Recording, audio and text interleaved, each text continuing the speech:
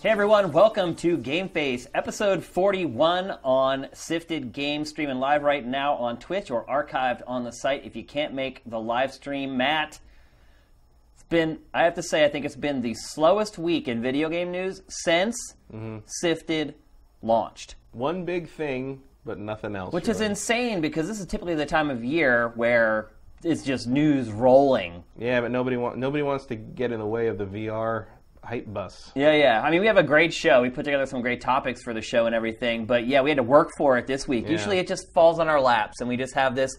We're cutting topics. Yeah, usually the process of elimination. And this time we're like, what do we do? Yeah. So GDC is going on right now. GDC, not a lot of news coming out other than PlayStation VR, which we'll definitely get to in the show. But PlayStation otherwise, VR and the cross-platform play. Yeah. So. Which, like, what is there to say about that? Except there really isn't a story there because hope it happens. Yeah. Because Microsoft opened it up, but Sony has to play ball. So Microsoft's making it available, and Sony kind of capitulated a little bit and said, "Oh, we'll certainly look into it." But I would be really surprised if Sony cares enough. When you're the leader, you don't care about that crap. No. I mean, it's either going to be if you have developers, if you want to incorporate it, go ahead. Yeah. But we're not going to lose sleep over it. Yeah, we're not going to put any resources towards anything like that. As cool as it would be to get those two communities together playing games, obviously the more the merrier. I think it pays off, particularly with games that don't have huge audiences, especially with some of these games that have online modes where people fade over time. It'll help to keep populating the online stuff. For a longer period of time, yeah. So when you get down to where there's only 5,000 people on Xbox and 5,000 on PlayStation 4, you have 10,000 people to play with. Although I do hope that they give an option to activate crossplay per platform, because I can see, if you want to play Call of Duty with between Xbox One and PS4 owners, that's cool. But if you decide to include PC owners, I think the PC people are going to fucking murder you. Yeah, I don't think it would be fair to play a shooter against someone who's good with a mouse and keyboard. Not at all. You just get decimated pretty much. And then with PC too, it's you can hack it. A lot of people talk about Call of Duty hacks, but those only happen on PC. People aren't really hacking. They'll find exploits in the console versions that will be quickly patched. But people actually hack the PC version of Call of Duty. It's happening with Division already. Yeah, just wall hacks and all that type of stuff. So yeah, you may have noticed actually that we have rejiggered our studio a little bit. We're trying to make the studio more versatile so we can do a lot more things in here other than just GameFace. Basically what was happening is we'd come into live stream in here, we'd have to completely reconfigure the studio and haul a bunch of stuff from one side to the other. So we've kind of set it up now, so we have kind of a permanent, right behind me, we have a permanent streaming section for the studio. Also, I think it gives a little more depth for this show. It makes the set look a little bit better for GameFace as well. So just want to make it easier, plug and play when we come in and stream. It'll help us stream a lot more frequently, knowing that we don't have to come in here and burn an hour and a half just getting set up for the stream. So yeah, looks a little different. We're not as close. And the monitor's up there now, so if you see us looking up, that's what that is. Yeah. So the monitor, it used to be kind of over to the side. Now it's just directly above the cameras. So it should keep our line of sight on that two-shot a little better. Yeah, now I won't be looking this way. Right. When it comes back from the trailer, I'll be looking up. We'll be looking up, yeah. So anyway, let us know what you guys think of the set. I think it actually looks a lot better this way for GameFace. Our streams are going to look a lot better as well. And like I said, we'll do them a lot more often now that we've kind of cut down that 3 hours total of setting up and tearing down to do our streams. So one more thing we want to talk about. There's only one other little tidbit of news we want to talk about before we get to the big six, and that is a brand new developer is working on a game, and Matt and I were trying to figure out if this has ever worked out well. So Dead Island 2 has picked up Sumo Digital as its new developer after Jaeger was basically taken off the game. And Matt and I, before the show, we were trying to put our heads together to think if we could even think of a game that had ever switched developers, and 2, if one ever came out, and 3, if the game that came out was ever good. Not common. I mean, the only thing I can think of was StarCraft Ghost, which never came out. Switched from nihilistic to I think Blizzard took it internally. Yeah. And they just decided they couldn't salvage it. And the only other example I could think of was actually happened in the last week, where the developer's name I can't remember, who did the Sherlock Holmes games that you see bundled in every Steam sale. they announced a Call of Cthulhu game that has just been announced that development of that has been transferred to a developer called Cyanide. So we'll see if that ever comes out, and if it does come out, if it's any good. But it is usually not a good sign. I would be I would be surprised if this game ever comes out. Yeah. I mean, think about picking up it's a little easier now because the pipeline that you used to develop is kind of unified and everyone's kind of working on sort of that same middleware, and a lot of times the assets will come over from other middleware to the middleware you're working on, so it's a lot easier to do now than it was 5-10 years ago.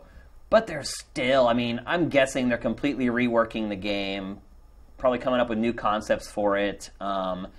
I would be really surprised, one, if the game comes out, and two, if when it does come out, if it ends up being good. So Sumo Digital has done like the Sonic All-Stars racing game, which was great. Yeah, they're good. But that's a kart racing game. Right. I'm interested to see because I think the other issue with something like Dead Island 2 is like Dying Light has kind of raised the bar of the first-person open-world zombie game, and like well above what Dead Island was. Oh, yeah. I mean, because those guys are the original Dead Island developers. I mean, Dead Island was kind of one of those guilty pleasure games. Like, you knew how you were playing it. It was filled with jank, and there was all kinds of broken stuff in it, but because it was, like, the only game in town like that, it was the only open-world zombie game at the time. Like, I feel like a lot of people kind of suffered. It sold well. Mm-hmm. And I think, a lot of it, too, is that initial trailer. I don't know if you remember the first trailer for the first Dead Island. It was amazing with the family in the hotel room or whatever.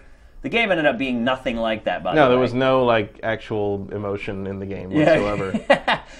Which this trailer that we just showed, actually... That's a good trailer. It's a good trailer, and so I don't know if it's going to be a repeat. Yeah, but I mean, that original trailer, like, we had people on the X-Play staff who wouldn't watch it because they had daughters. Right. And the kid turns into a zombie in the trailer. So it's like... a big difference in terms of sort of how you initially pushed that game and what it ended up being. I like Dead Island 1, but I never felt the need to play Riptide or any of the subsequent games. I did not play it for review. I only played it because I wanted to, because I'm a big horror movie fan and I love zombie games typically. And I think I played it for about 4 hours before I was done with it. I 100%ed it. Did you? But again, I had 3 other people I was playing with. Right, it was like a co-op thing, so it was like it was fun. It was fun, playing with other people is like always going to make even a mediocre game more fun. Yep, for sure. So I never really got into it. It'll be interesting to see what they do with this one, what Sumo Digital does with it. I mean, we haven't really seen any of the game. All we've seen is this CG trailer that really tells you nothing, other than it looks like it may be set in Los Angeles. This is Venice. This trailer is set in Venice. So... yeah, I don't know, man. I mean, I guess it's good to see that the game hasn't been completely canned. It has a chance. Yeah. Deep Silver needs this game to do well. It's not a publisher that puts out a ton of games every year, and when it loses a game in a quarter, that's a huge blow financially for a publisher of that size. To me, it's still strange that Deep Silver publishes or tries to publish AAA games. There's sort of there's a whiff of Majesco about that company at this point. Yeah, so I'm worried. So we'll see. But just wanted to mention that to you guys before we got into the Big Six, that it is still alive. It has been resurrected. Now the game itself, Matt, is a zombie. Yeah, that's true. It rose from the dead. So can it shamble to retail? Yeah, and it'll be interesting. Maybe we'll see it at E3. Maybe? I don't know. I kind of doubt it. I don't know. I would be weird to announce that shift now if you weren't planning on showing something in a couple months. Yeah. Because if it doesn't make an appearance at E3, I think you're going to lose a lot of confidence in it. Yeah, but at the same time, people may have completely lost all confidence when it was semi-canceled. So. Or when that was this E3, it'll be 2 years since it was announced, and the only thing we've ever seen from it is that trailer. Yeah, not even any leaked gameplay of it. No. Nothing at all. So we'll see, people. But right now we have more pressing matters. It's time to get to the Big Six. All right, we're going to kick it off with undoubtedly the biggest story of the week.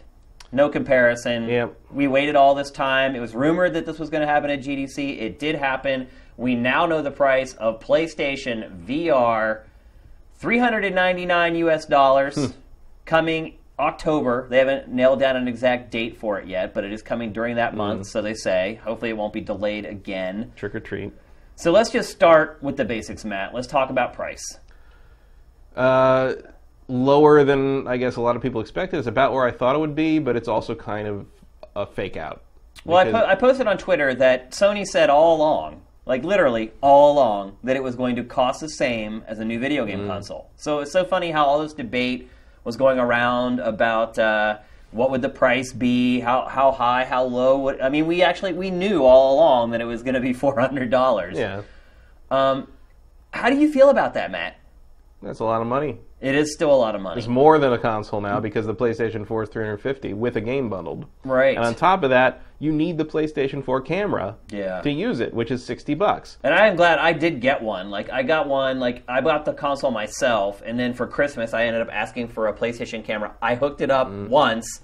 As soon as I took the console out to bring it to the studio, I've never hooked the camera back up again. Right. So, Well, I'll tell you that, I mean, I hope they are on top of this, but hey, if any of you out there are planning on getting PlayStation VR, like for sure, like you are getting PlayStation VR, buy the camera now. yeah. Like Well, they said that the sales open a of new it, tab while you're listening to me and buy it on Amazon because I think those things are going to go. No, they already are. The sales went up today 1,000%. Really? Well, you figure 1,000 times 1 is 1,000. Right. Initial rush of people that are going to be. But I'm saying, like, you know, or get a used one for, like, you know, those things are going to disappear, and I don't know if Sony's going to have the foresight to produce enough. Yeah. Also, you should also mention, like, literally, the launch shipments are pretty much already sold out on Amazon, both in the UK and the US. So, again, like, you might want to open a new tab and go to Amazon and try to scoop one up right now because chances are you're not going to get one if you wait another day or two. So, Which makes me wonder what their initial allocation is. it probably isn't a ton. But look, they showed the final unit at GDC, so it's manufacturing. They're manufacturing them right now. You know, that's a long time to be able to manufacture something for its launch. Well, I mean, it's certainly, I think if you don't get the initial shipment in October, there will be at least 3 more before Christmas. I mean, I think it'll be, you know, there's a potential for it to be the hot Christmas item that no one can get their hands on, that all of a sudden it shows up like in the last week before Christmas, which has happened. It happened with the N64. It happened with Super Nintendo. Yeah. It happened with the Wii to some degree. Well, this could also be one of those intentional supply constraint deals that Nintendo's been famous for in the past, where, you know, they say, okay, we'll give you X amount of units to the retailers or whatever, and, you know, ultimately they know they're going to have more, but they want that initial rush to build the buzz because it worked. Like, right. You know, today every single website was reporting sold out on Amazon, sold out, and the European sites were sold out on Amazon in Europe. So it's working. I think the key is that they said that they're not selling these at a loss. Yeah. Which originally, they said that they were going to sell them at a loss. Yeah. But clearly something changed, or they managed to. Well, you know what changed? They decided to sell for $400. Well, we got the price of the Oculus and the Vive, and suddenly Sony was like, "Well, we can ask a lot for this," and and that's exactly what's happened. Like, you think they were going to ask substantially less originally? Yeah, before the pricing came out for Oculus and Vive, and it opened the window for them to be able to sell it at a higher price and not have people freak out about it. So, and look, I'm kind of torn on this, man, because I really. So you're trying to figure out, are these things worth it? Is Vive worth the $800? Is Oculus worth the $600? Is PlayStation VR worth the $400? Well, I will say that I haven't used the Vive, but I have used Oculus and PlayStation VR, and I think you're definitely getting what you pay for with these headsets, because the PlayStation VR, while it is fine, is not on the level of the Oculus in terms of the display quality. And see, here's what I fear, is that a lot of people who are going, woohoo, look at that price, have never tried a head-mounted display, ever. Like, and how would they? If they don't go to a game show, they've had no chance to try it out. So but the upside of that is if they buy a PlayStation VR, they don't know what they're missing. Right. I mean, it's still going to be good to them. Yeah. You know, if you haven't tried an Oculus, you don't know. It's like, you know, and it's not a. I don't know if it's a $200 difference between them, really. Yeah. But it's just between Oculus and PlayStation VR. But it is noticeable if you're really looking for it. Yeah. But it's also kind of the same as like that whole like, oh, this game runs at 900p and this game runs at 1080p on the two different consoles. And it's like, yeah, you'll notice if you have two TVs next to each other, but you're not really going to notice if you only play one of them. I mean, look, there are some things that PlayStation VR actually does better than Oculus. Its refresh rate is better, which is really important for VR. Like, I feel like Sony, for the amount of money it's willing to invest in the product and the price it's asking for, it was smart in a lot of ways in the areas that it focused on. Yeah. Like the OLED screen. That's a huge deal. Also true of the PlayStation 4's design in general. I mean, Sony's been on the ball with how to maximize their hardware designs this generation. They really turned it around from the PlayStation 3. Oh, without a doubt. It's like night and day. But I feel like a lot of people who are sort of screaming from the rooftops, PlayStation VR, $400. I feel like they haven't tried any of the other ones to see that, that's still a lot of money. And I mean, look, you're right. It is debatable whether Oculus is worth an extra $200. But I would argue that it's not debatable to me if Vive is worth double PlayStation VR. Again, but that's a huge commitment. But, we were talking earlier about how the camera's not included. At the same time, if your camera's not included, you still need a PlayStation 4, plus tax, plus Move controllers. You're still spending about $800 on this thing, all told. I mean, just because you already have the PlayStation 4 doesn't mean you're you spending didn't more pay than for that, actually. Yeah, I mean, so it's like... you still need, and there's kind of the whole thing, you need a PC to use VR with one of the other headsets. Yeah, but most people already have a PC. Right. It's will it run? I mean, most people are going to need a video card. If you play games on your PC, you can probably use an Oculus, I would say. Yeah. Vive is obviously higher end and harder to, you need one of the higher end cards for that. But it's really, and the other thing is like, there's the big X factor, the elephant in the room is like, is this thing going to work? Is it going to be supported by developers? And by this thing, I mean VR. Oh, in general. And, on one hand, the Vive might give you the optimal experience for more money, but... Is the content going to be there? Is the content going to be there? And, like, it really... you said before, like, the lower price of the PlayStation VR might mean Sony's the one in the best position to really get this thing into the hands of average consumers, and I think that might be exactly what's happening. Oh, you can see on the graphics right there, the war is won. It's over already. I mean... And I'm, normally I would be okay with that, but my big problem with PlayStation VR being the leader, which it's going to be, and it's going to dominate the other two head-mounted displays, is that it's the weakest of all of them. And I've always... You mean like the PlayStation 1? And the PlayStation 2.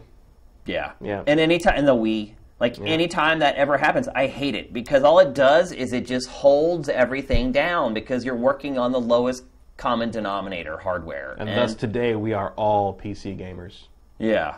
Because that's the big complaint, right? That consoles hold back PC because you can't do stuff that the consoles can't do in some form. And now you've sort of compounded that with the VR idea. And you can see it. I mean, look at the games for PlayStation VR. They literally look like last gen games. Yeah. Basically. Although there is some, if they said they're doing Battlefront VR, like a way to display it in VR. It won't be a VR game. But they're going to have to chop down those visuals to make Not if it's just a display thing. Because that's the thing. It's like, if you're going to make a game that has to be interacted with in that regard, I think it was going to take more power than if you're just, you're just throwing it up as a display. You're basically making it 3D at that point, I don't think you're going to be looking around with your head.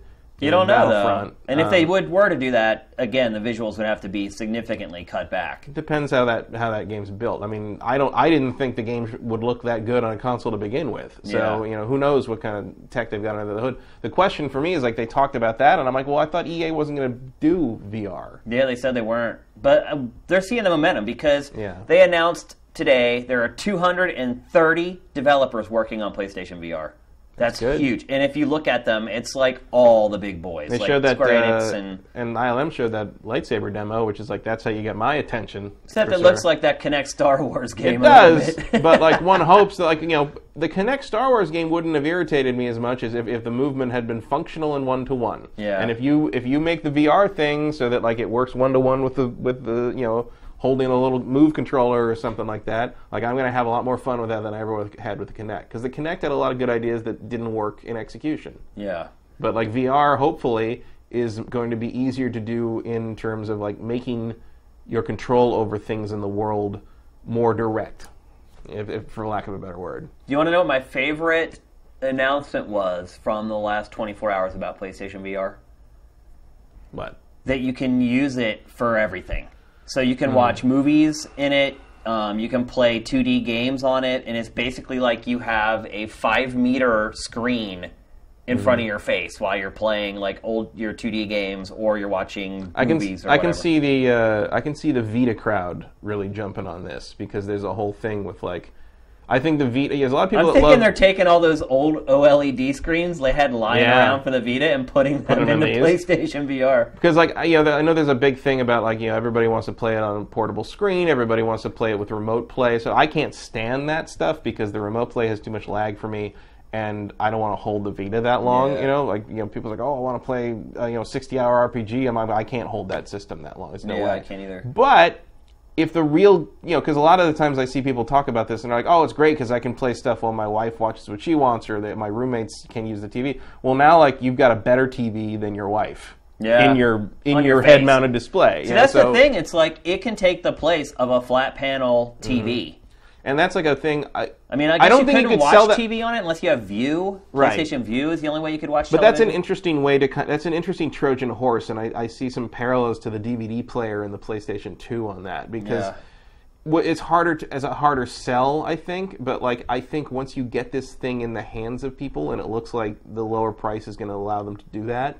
I think once people experience the idea of, because it sounds kind of like mundane when someone says doing that, but when you've actually seen it, when you see like, oh, here's your virtual TV like right in your headset, it looks really good. Oh, like, it's an OLED screen like 2 inches from your face, and it's like playing it on like a bigger TV than you could fit in your apartment. Basically. Yeah, I mean OLED TVs. Like if you were to buy like a 50-inch OLED, you're going to buy the equivalent. You're going to be spending thousands, and on this you just spent $400. Yeah. So like once people see that and like it kind of becomes like, hey, you can have like a really awesome 1080p TV for $400. So it's kind of that, if you can adjust to, how Sony will, there will be limitations. You can't watch cable TV on or anything, but it's like, I think, and I think we've talked about, in previous shows about how Sony's big advantage was also that they are a multimedia company and they can leverage the movies and the TV and all that stuff at them, and Oculus and Vive don't really have that. And that could really prove to be a surprisingly large factor in this war. It could also help View. Yeah. In all honesty. Yeah. I mean, think about it, especially in Japan, and Pactor talked about this on Pactor Factor. In Japan, size is a big deal. Your apartment is so puny.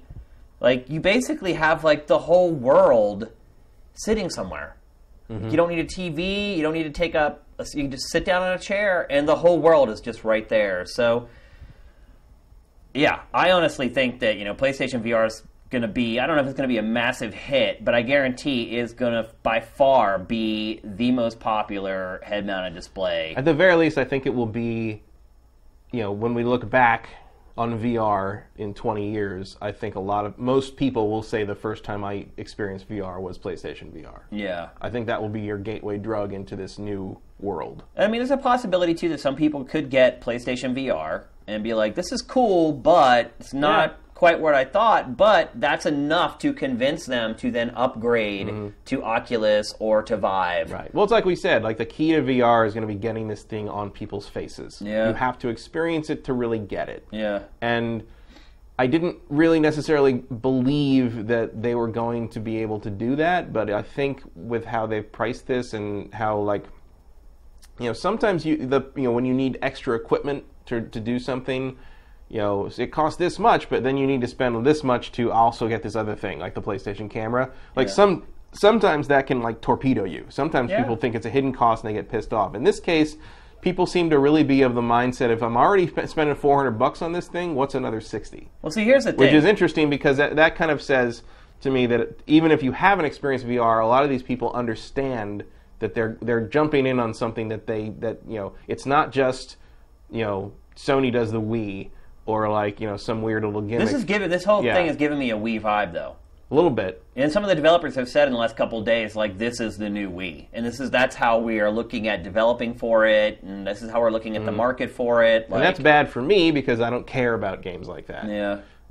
But if you can sustain, that's the thing is like the Wii hit it big with like, Wii Sports and Wii Play and Carnival games and things like that, but no one ever evolved past that. But see, there's like a collection of games that are coming just like We Play. Well, my hope is that the audience they're going to attract is going to be more open to expanding their experiences rather than this is this white thing I bought that I play bowling on. You know? I think close to half the Wiis that were ever sold never played anything except Wii Sports and Wii Play. You're right, you're absolutely right. So I'm hoping that the people that are interested in VR are a more experimental group, a more novelty-seeking group would be the marketing term. I guess is another way to put it, because that's what it is. A lot of people just got saved, and a lot of people just looked at the Wii as like, do I even care if it plays other games? Like, all I want is Wii Sports. Like, we'll see what happens with like how the PlayStation VR is identified with which games, or if it because like that was the thing is like the Wii was Wii Sports. Yeah, like, that was the thing that was demoed on it. That was what it came with. That was what everybody played the first night. That's what the news stations showed to demonstrate it. Yeah. So, like, it depends what PlayStation VR could have a much more varied launch lineup, and so maybe it won't be closely identified with any one thing. Maybe there's that collection of games. Maybe someone else is playing, Gollum. Maybe someone else is playing Ace Combat. Maybe, that's what I'm hoping is there's more of a variety of things for a wider audience, that it doesn't get pigeonholed into this sort of like kiddie console idea that the Wii did or some equivalent. Yeah, and then talking about not having the PlayStation camera or the Move controllers packed in, I mean, the way I looked at it is like a lot of people have those already. And so I don't think many people have the PlayStation 4 camera. I think a lot of people. I think they sold pretty well at launch. I mean, I have it. I think not enough to matter. But think about it, like, I do have it already. And so if they charge $450 with it packed in, and I'm like, but I already have one, like, some people are going to get screwed, whereas if you don't have it packed in, nobody gets screwed. Well, as I heard it, there's a more expensive package that includes it. There is. There will be a bundle that includes Move controllers and now I have two Move controllers somewhere. I think. I hope I didn't leave the batteries in them, because if I did, they're probably ruined now. Yeah, I had that happen where when I got the Wii and the Wii U and I transferred my Wii data to it, I had to get a Wii controller, so I went and got my default Wii controller was the gold Skyward Sword controller with a Motion Plus built in, and it won't work. I opened it up and it was just crusted with the battery leakage, and so I cleaned it all. I cleaned it all out, and it works fine. It works. Oh yeah, I'm surprised to hear that. I had to take it apart a little bit and soak some of the metal components in like a solution to get it off and stuff. But it works fine. There's a little bit of crust still, but on the inside, but like it's great. But yeah, take your damn batteries out of your controllers before you throw them in a drawer. Yeah, I have a feeling my Move controllers may have a little corrosion going on. I don't remember if I left I should go look. When I get home, I'm going to look. I use them.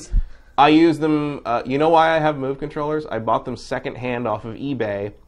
With light gun attachment, so I could play the House of the Dead games on the PlayStation 3. Well, they had that crazy blaster for like Killzone that they made, where you could snap it in there. I used it for like Tumble. I think that was like my favorite Move game, and now they've actually made like Tumble VR for PlayStation VR. So I'm sure I'll probably get into that. But so before we move on to the next topic, has this changed anything for you, Matt? This price and release date?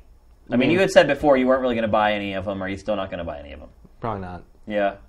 To some degree, I think it depends on what core, for lack of a better term, core games they announce. Like if Ace Combat is, this year, maybe I'll think about it. If something Star Wars shows up, that'll be a temptation, because I know Lucasfilm has, and that ILM experimental group they've formed are kind of talking about taking old Star Wars games and making VR versions of them. Not VR versions, but ones you can play within VR. Right. So even if it's not totally VR, I'll play Rogue Squadron in VR all day. So it kind of depends on the games at this point. Yeah. But I will say, I am no longer skeptical about PlayStation VR's chances of success. I think they've got it right now. Barring any weird surprises or the game's looking absolutely horrid. Which some of them do look pretty bad. Some of them do, but like hopefully those are more like $5 games. The first gen like of games, but they need to bring the AAA. to some. They need to bring the wow factor. I haven't seen that yet. Not yet, not at all. And that's what I need to see. And I think now that all is announced and the dust is a little bit settled in terms of where everybody's pieces are starting from, I think Sony has the best chance to deliver that more regularly and longer in the face of maybe a slow-selling product. Because, they have a direct development community that's attached to this thing needing to be successful, whereas Oculus and Vive, they're not really connected. Sony's kind of got the total package there in terms of the whole ecosystem. They have the whole thing right there in front of their face. 40 million installed base. Whereas Oculus and Vive are very much, we're selling this thing separate, and I hope people make stuff for it.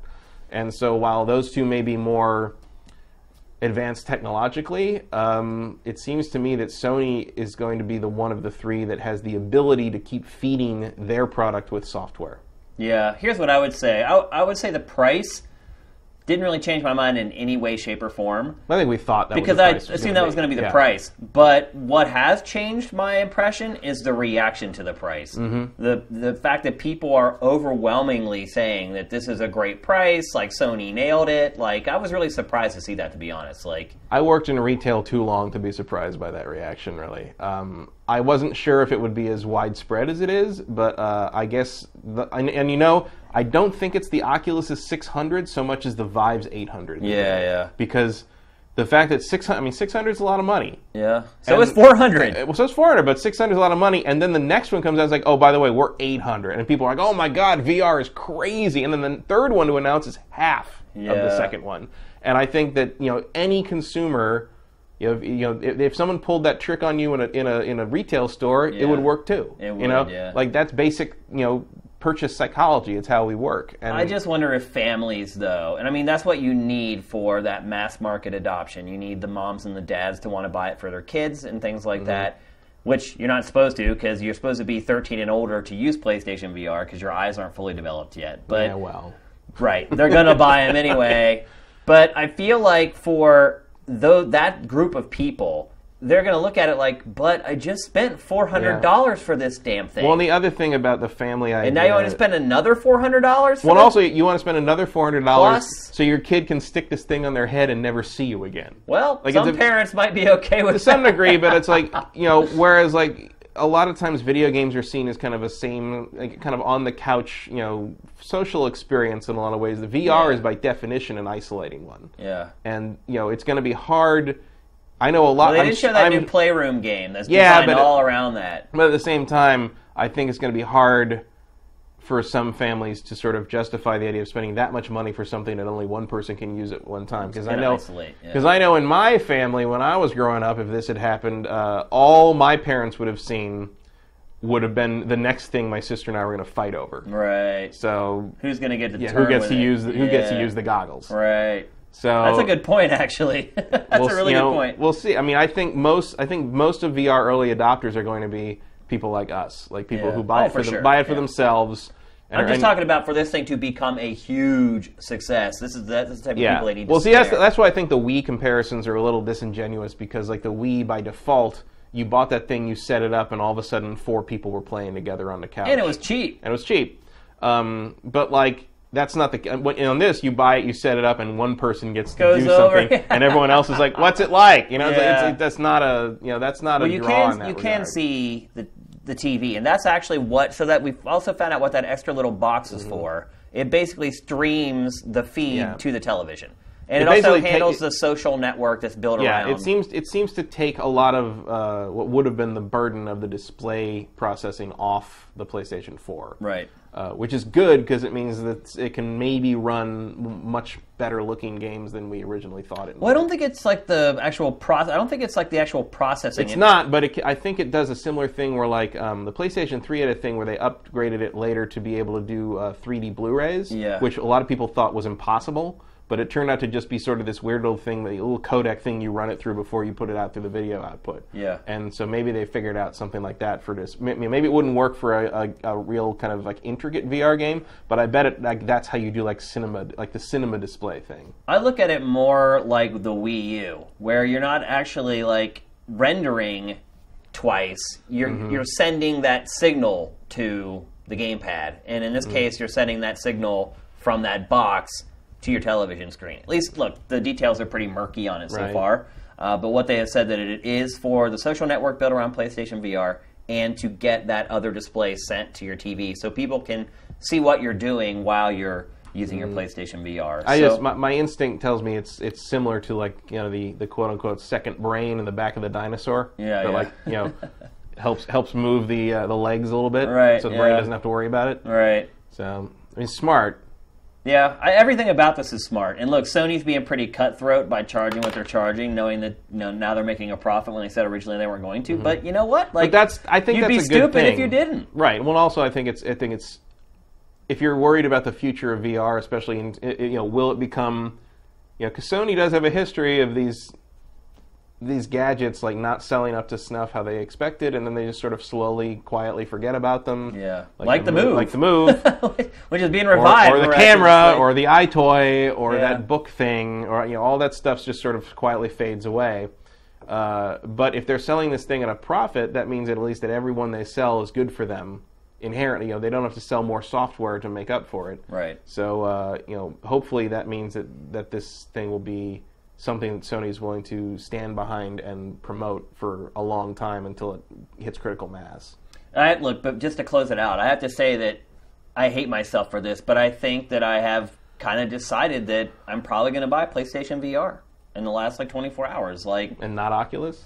Yeah, because it's going to be the industry leader, and it's going to have the most games, and it's going to be the one that matters. It's going to be the one everyone's talking about. It's going to be the one that people have interest in, most importantly.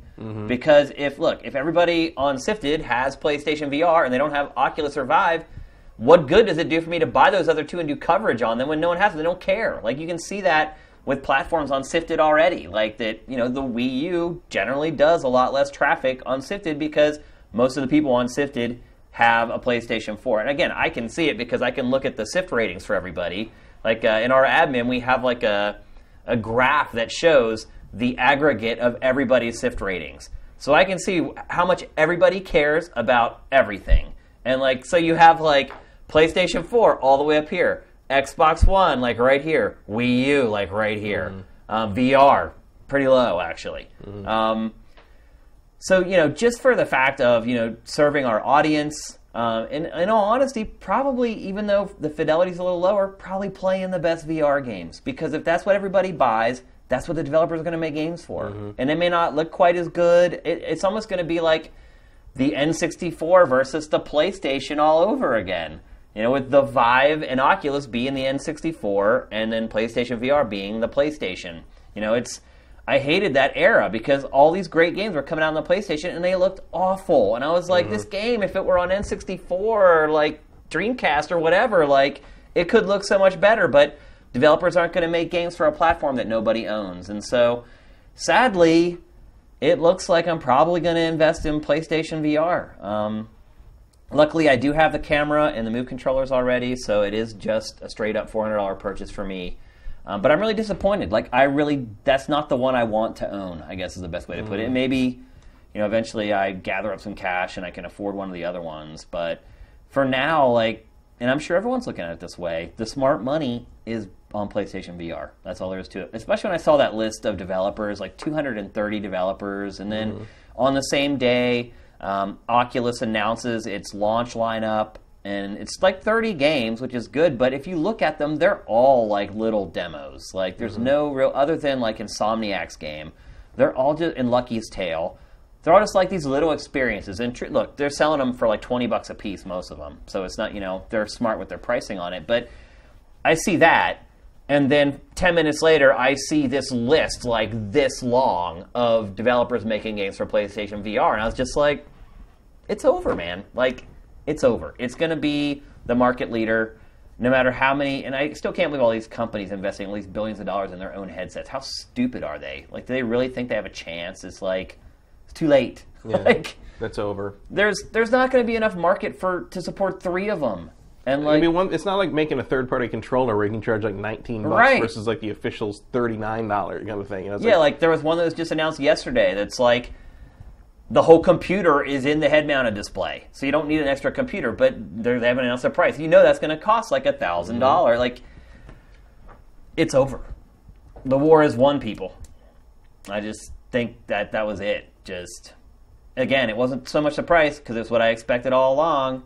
It's the reaction to the price. I think people just expected VR costs X amount of dollars. Okay, this costs less than X. Sold.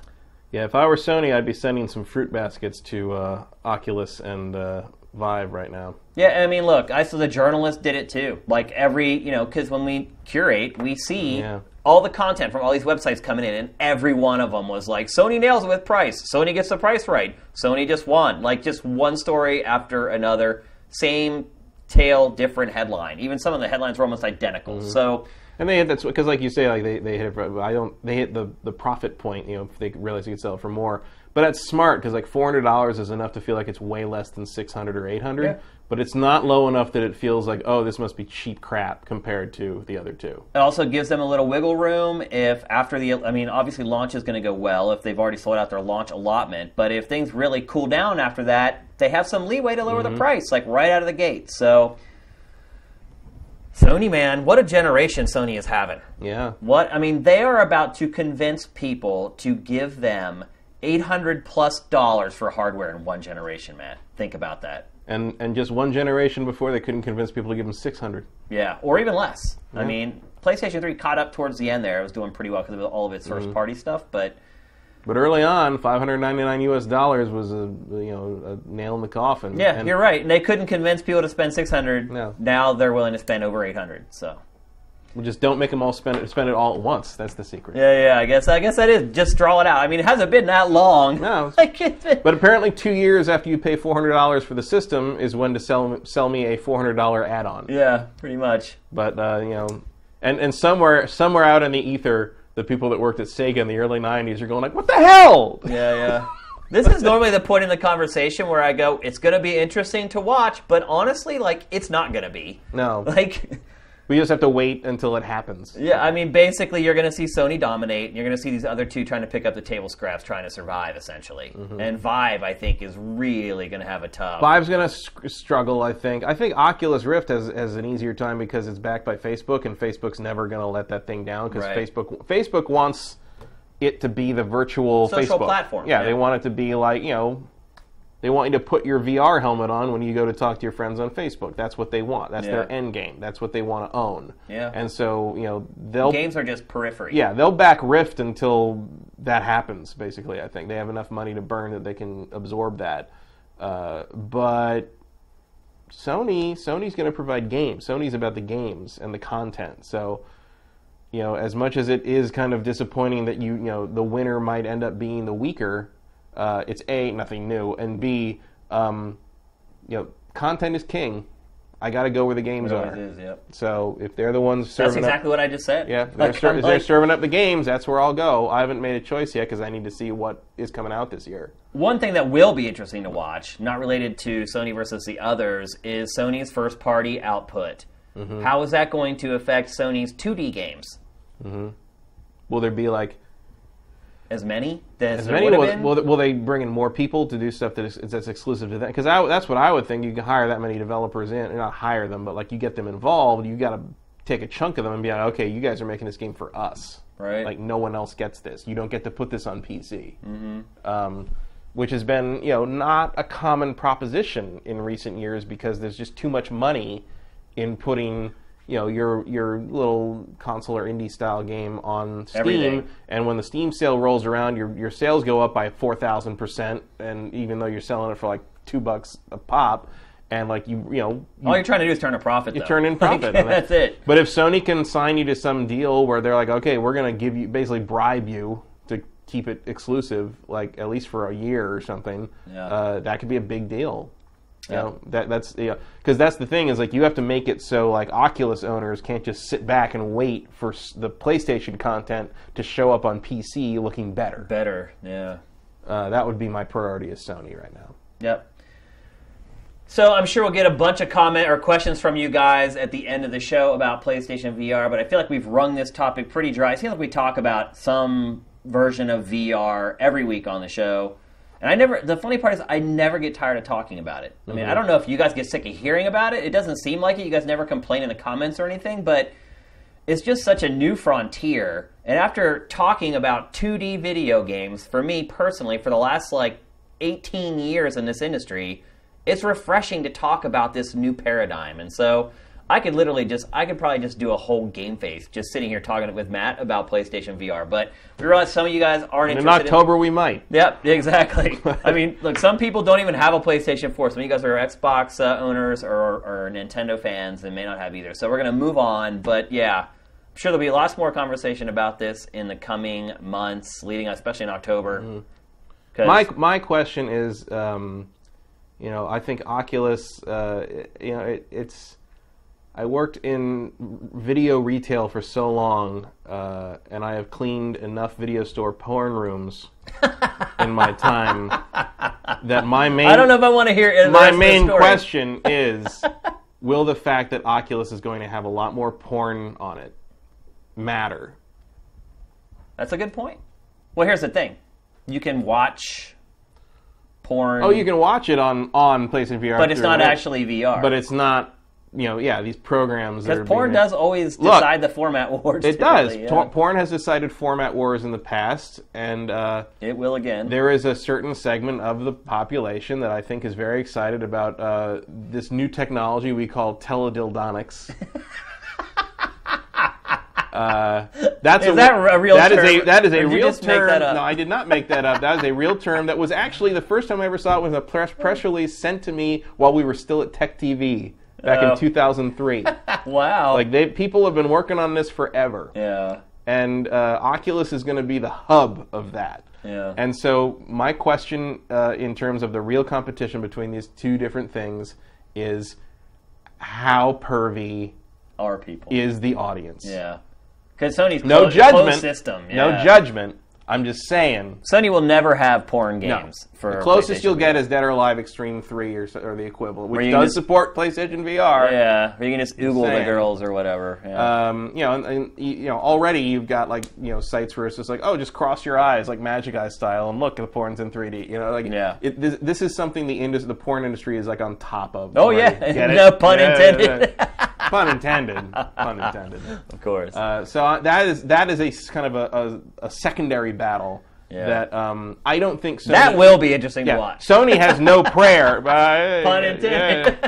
Sony has no prayer of winning that competition. Yeah. But my question is, does that competition matter? Yeah. I think it does. On a level that can decide the bigger battle. Well, I think for adults who have disposable income, it does. I think it is a real question. Yeah. And maybe not necessarily relevant to our subject matter, but it's going to be relevant when I think it's relevant to our audience. Our audience, yes. Subject matter, not necessarily, unless we start seeing some... I'm not saying it, but I'm just saying.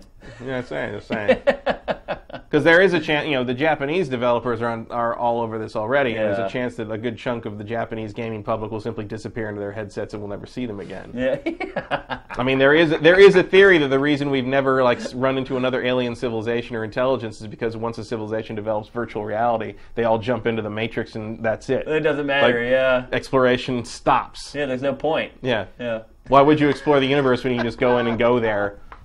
It's somewhere out there. There's a planet of people that's all plugged into a giant internet. They're just playing No Man's Sky forever. They're living No Man's Sky. What are you talking about? All right, we got to move on. We got 5 other topics we got to get to. I think we sucked up about an hour talking about PlayStation VR there. So, again, lots to talk about, but we do need to move on. We're going to move on and talk about the NPD report for February, Matt. First thing we should say is game sales down 12% year over year compared to last year, the same time period.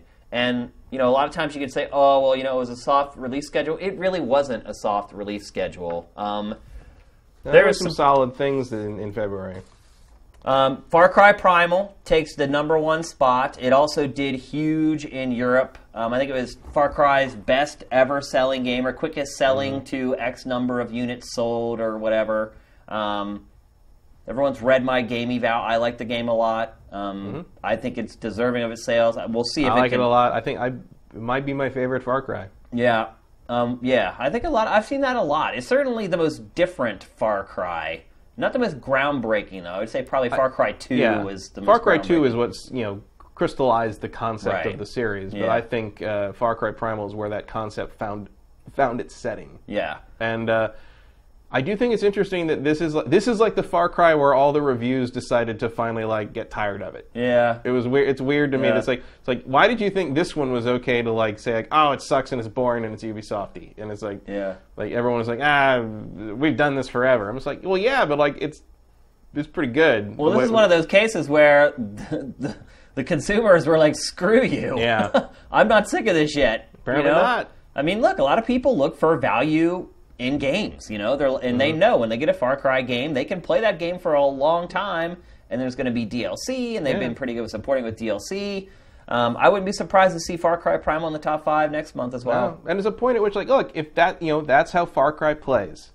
People like Far Cry. It's like, are you going to rip the new Mario game because you jump and break blocks and land on mushrooms? Yeah. That's what people want when they buy that game. There's a picking and choosing of when to apply certain criteria to game reviews these days. Like, you're going to get angry that like the next Zelda, like we have to find a shield and we have to find a bomb bag and we have to. It's like there are certain elements that people expect from a series, and Far Cry has those elements, and people expect it, and they like it, apparently, because they keep buying it. I'll be interested to see the reviews for Dark Souls 3 and see if they decide to apply that same principle to the Dark Souls series. Interesting, Or if they'll cower in fear of the Dark Souls fans, which, believe me, I got a little taste of that with my opinions on Bloodborne. So, so we'll see. I was brave enough to say it, though, and we'll see if some of the other people are as well. So, there's certainly some weird double standards going on there, but then you get into the whole, well, this is this reviewer's opinion, and maybe somebody else reviews it, blah, blah, blah, blah. You can just talk about that for hours as well. Number 2, Call of Duty Black Ops 3, and number 3, Grand Theft Auto 5. Who doesn't have Grand Theft Auto 5? Who? I mean, what PAX says is that every time somebody buys a new console, they buy the first game they buy is GTA 5. Which makes sense. It does. It totally makes sense. If you haven't played that yet, Well, it makes sense provided you didn't have a console last generation where you could play. But I mean, I bought the PS4 version of GTA 5, and I played all the way through the 360 version of it. Yeah. And like I played all the way through like 100% on PS4. PS4. I didn't get the platinum because I didn't get to level 100 in multiplayer, but I got to like level 70. I mean, I played that game a lot on PS4. And people are still playing it, still putting out DLC for it. I just think these Call of Duty not so much. I mean, it's only 3 months old, 4 months old. And it does this every time anyway. Right. But seeing Grand Theft Auto 5, a game from, what year did it even come out? Was that 2012? Yeah. Or 2013. It was 2013. Yeah. A 3-year-old game. Number 3 on the chart.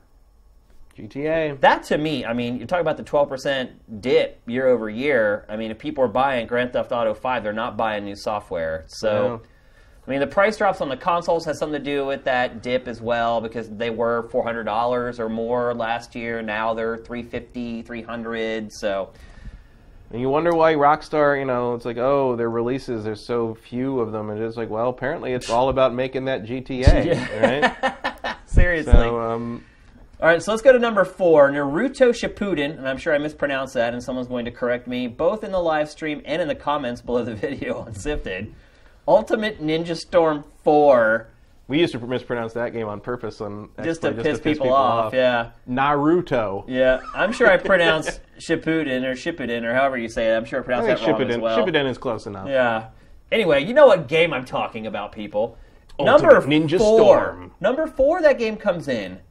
I'm surprised at that. I'm not really. That's a big property, and there's a certain segment, a certain age Part group. 4. Yeah. Part 4. They grew up with it, and they love it, and they play it, and that's all there is to it. Here's the weird thing about Naruto. Also, those games, I don't care about Naruto at all, but those games are beautiful. They are gorgeous, but they keep telling the same story over and over again. Yeah, but that's what people want, apparently. Why? I don't know. The Dragon Ball games are like that, too. It's just like, we're going to tell this story over and over and over. It's like, why? It's going to be slightly prettier and play a little better, and that's all there is to it. And I mean, but also, like, it's a competition game. It's a fighting game. There are actual tournaments now that stream on Twitch. Like, there's money involved in them and stuff, and it's like, it's certainly not going to take over for League of Legends or Street Fighter V anytime soon, but like, there's a community around the Ultimate Ninja Storm games. So. Why this is more surprising to me, we will become more clear here in a minute. So let's move along. NBA 2K16 number 5, no big surprise. Yeah. Sports game, NBA playoffs about to start.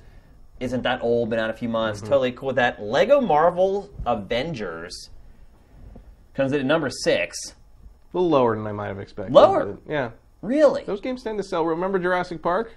Yeah, you're right. And it had legs, too, in Europe at least. I think the thing is they're releasing this too late. You know, if they'd released... talk about fatigue. Yeah. There's something that's got fatigue. This game also if they'd got released it railed in alongside, reviews, pretty much. Yeah, well, because there's not a lot left to it. You know, there's not.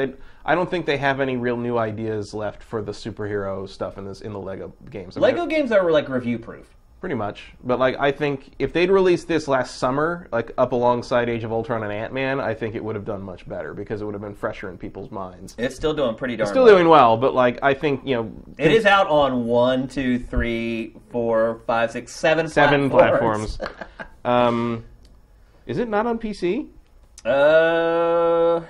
PC is not listed here. I think it is on PC, I think it is, though. yeah. So that would be 8 platforms. 8 platforms. And it's probably on iOS and Android as well. I'm sure there will be a version, yeah. But, you know, I just think it's getting lost in the shuffle because, like, no one's thinking about Marvel right now because, Star Wars really took over the zeitgeist in December, and now Batman vs. Superman is the big deal. Civil War stuff's starting to heat up, though. They but it's just not there yet. For this I wouldn't be surprised if we see this game hang on the charts for a few months as Civil War comes and like makes people think about Marvel again. Yeah. Okay, let's move on. Now this is the game that made my eyes pop out at Naruto. Street Fighter V comes in at number 7, getting its lunch eaten by Naruto. Can we say at this point, Matt, that Street Fighter V is a huge bomb? No. No? I need to see the digital sales. Man. I think a lot of people bought this game digitally. This game has sold 60,000 copies in Japan so far, Matt. 60,000. I want to see the digital sales. Still. Even if they're double that, and let's say in Japan they're double that, which I highly doubt. That's 200,000 in Japan. That's really bad. Really bad. I still say like we'll wait and see what like the sales turn out to be once they finish the game. Because the people buying it right now, you're either people that don't know it's not finished, or it's people that want to get competition time in preparation for tournaments like EVO. I just think it's too late. It's like the people who would buy this on an impulse didn't buy it. And no amount of stories written about it or re-reviews, or it's not going to make a difference for those people. Well, I mean, I don't think it's ever going to sell up to the level of like the current Mortal Kombat. Because look, we had a conversation before the game came out, and I was actually saying that I didn't think it was going to do that well. But I still thought it would do eventually like 2 or 3 million. You thought it would do a little better than the 2 or 3 million. It's not going to hit the 2 or 3 million. Not in retail. No. But I need to see I would love to see what digital sales are. The argument could be made if the digital sales were that high, Capcom would have said something. Yeah. But at the same time, there are more people signing up for the EVO Street Fighter V tournament right now than have ever signed up for Street Fighter 4. No, I get that, but so, that's a very small group of people. It is a very small group of people, but the point is that like that's representative of the interest, because very few people who can get to Vegas to play an EVO and have the courage to even throw their fucking stick in the ring for that. Yeah. That says to me that there's a lot of people out there that are playing this game, and I think a lot of them bought it digitally. Because it doesn't make sense. Why would you ever want the disc version of this game? It's to resell it. But for what? It's always online. It's going to be updated for years, according to Capcom. You want to play online. You don't want to have to put a disc in every time you want to play a couple rounds. Like digital. This game makes more sense to buy digital than just about anything else on my PlayStation 4. It does, but you can't collect ones and zeros. Right, but you can fucking. And people like to collect stuff. Yeah, but you can tell how many people bought it versus how many people didn't buy a retail copy. Yeah. I collect I have a Street Fighter collection too, but I bought the digital version. Yeah. I have no physical copy of Street Fighter V. Well, they sent me the digital version for review, and I'm not going to go buy it because I didn't enjoy it a ton. But I mean, look, you have to agree with me that you're surprised at the sales of this game. I'm surprised it's in the bottom 5. Yeah. And in Japan, it's already flatlined. Japan is kind of a lost cause at this point, I think. Is it? Yeah, Japan is all mobile now. No, I mean, look, there are games that sell. I mean, look, its opening week it was 8th. It got beaten by Kamen Riders. Yeah, but again, Japan is even more digital friendly. So who knows? I'm flabbergasted by the performance of Street Fighter V. I am blown away in my wildest Pessimism. I would have never guessed this game would sell this poorly. Ever. Like, and again, a lot of times I can look at how things do on Sifted, and that's a good indicator of how they're going to do at retail. This one actually did pretty well on the site as far as traffic and people's interest in the game. It waned a little bit towards the end because it was just like an overload of media at a certain point. Yeah.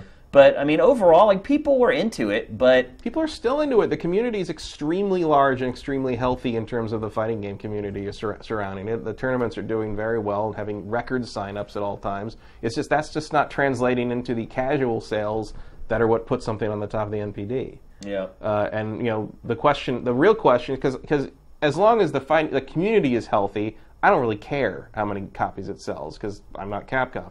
The question is, are the sales, digital plus physical, a disappointment to Capcom? Right. That's all that matters, really. But if they are they going to continue to support it in the face of the community? So, because the community is all over. Community likes it a lot, I think. The fighting game community has really embraced it, and people were worried that as long as you play it online, it's fine. Yeah, but again, the community was worried that people wouldn't want to move on from Ultra Street Fighter 4. That Ultra Street Fighter 4's life wasn't over yet, and the community would be angry after like a decade. Would be angry about having forced to move on in Evo, because there's no Ultra Street Fighter 4 in Evo. Right. Because it's all Street Fighter 5. Capcom helps sponsor this Capcom Tour tournament, which means you promote the game that Capcom wants promoted, which means Street Fighter 5. Yeah. And so there was a lot of worry that people would be kind of like irritated were being forced to play Street Fighter 5 for this Capcom Tour, and would they kind of walk away? Would they do side tournaments? And would more people play the Street Fighter 4 side tournaments than in the official Street Fighter 5 tournament? And the answer to that has turned out to be a gigantic capital N, capital O. No one is doing that. Everyone is playing Street Fighter 5. So the community is super healthy in that regard. But again, the last Mortal Kombat sold what? Like 10 million copies? I don't think it sold that much, but it sold like over 5. A lot. Yeah. Like it was like it did really high for a fighting game in the 21st century. Like even by Street Fighter 4 standards. Yeah. Which Street Fighter 4 sold about the same amount, but it took like 4 versions to do that, whereas a Mortal Kombat game sells that much in one version. I mean, it could just be the reviews just turn people off.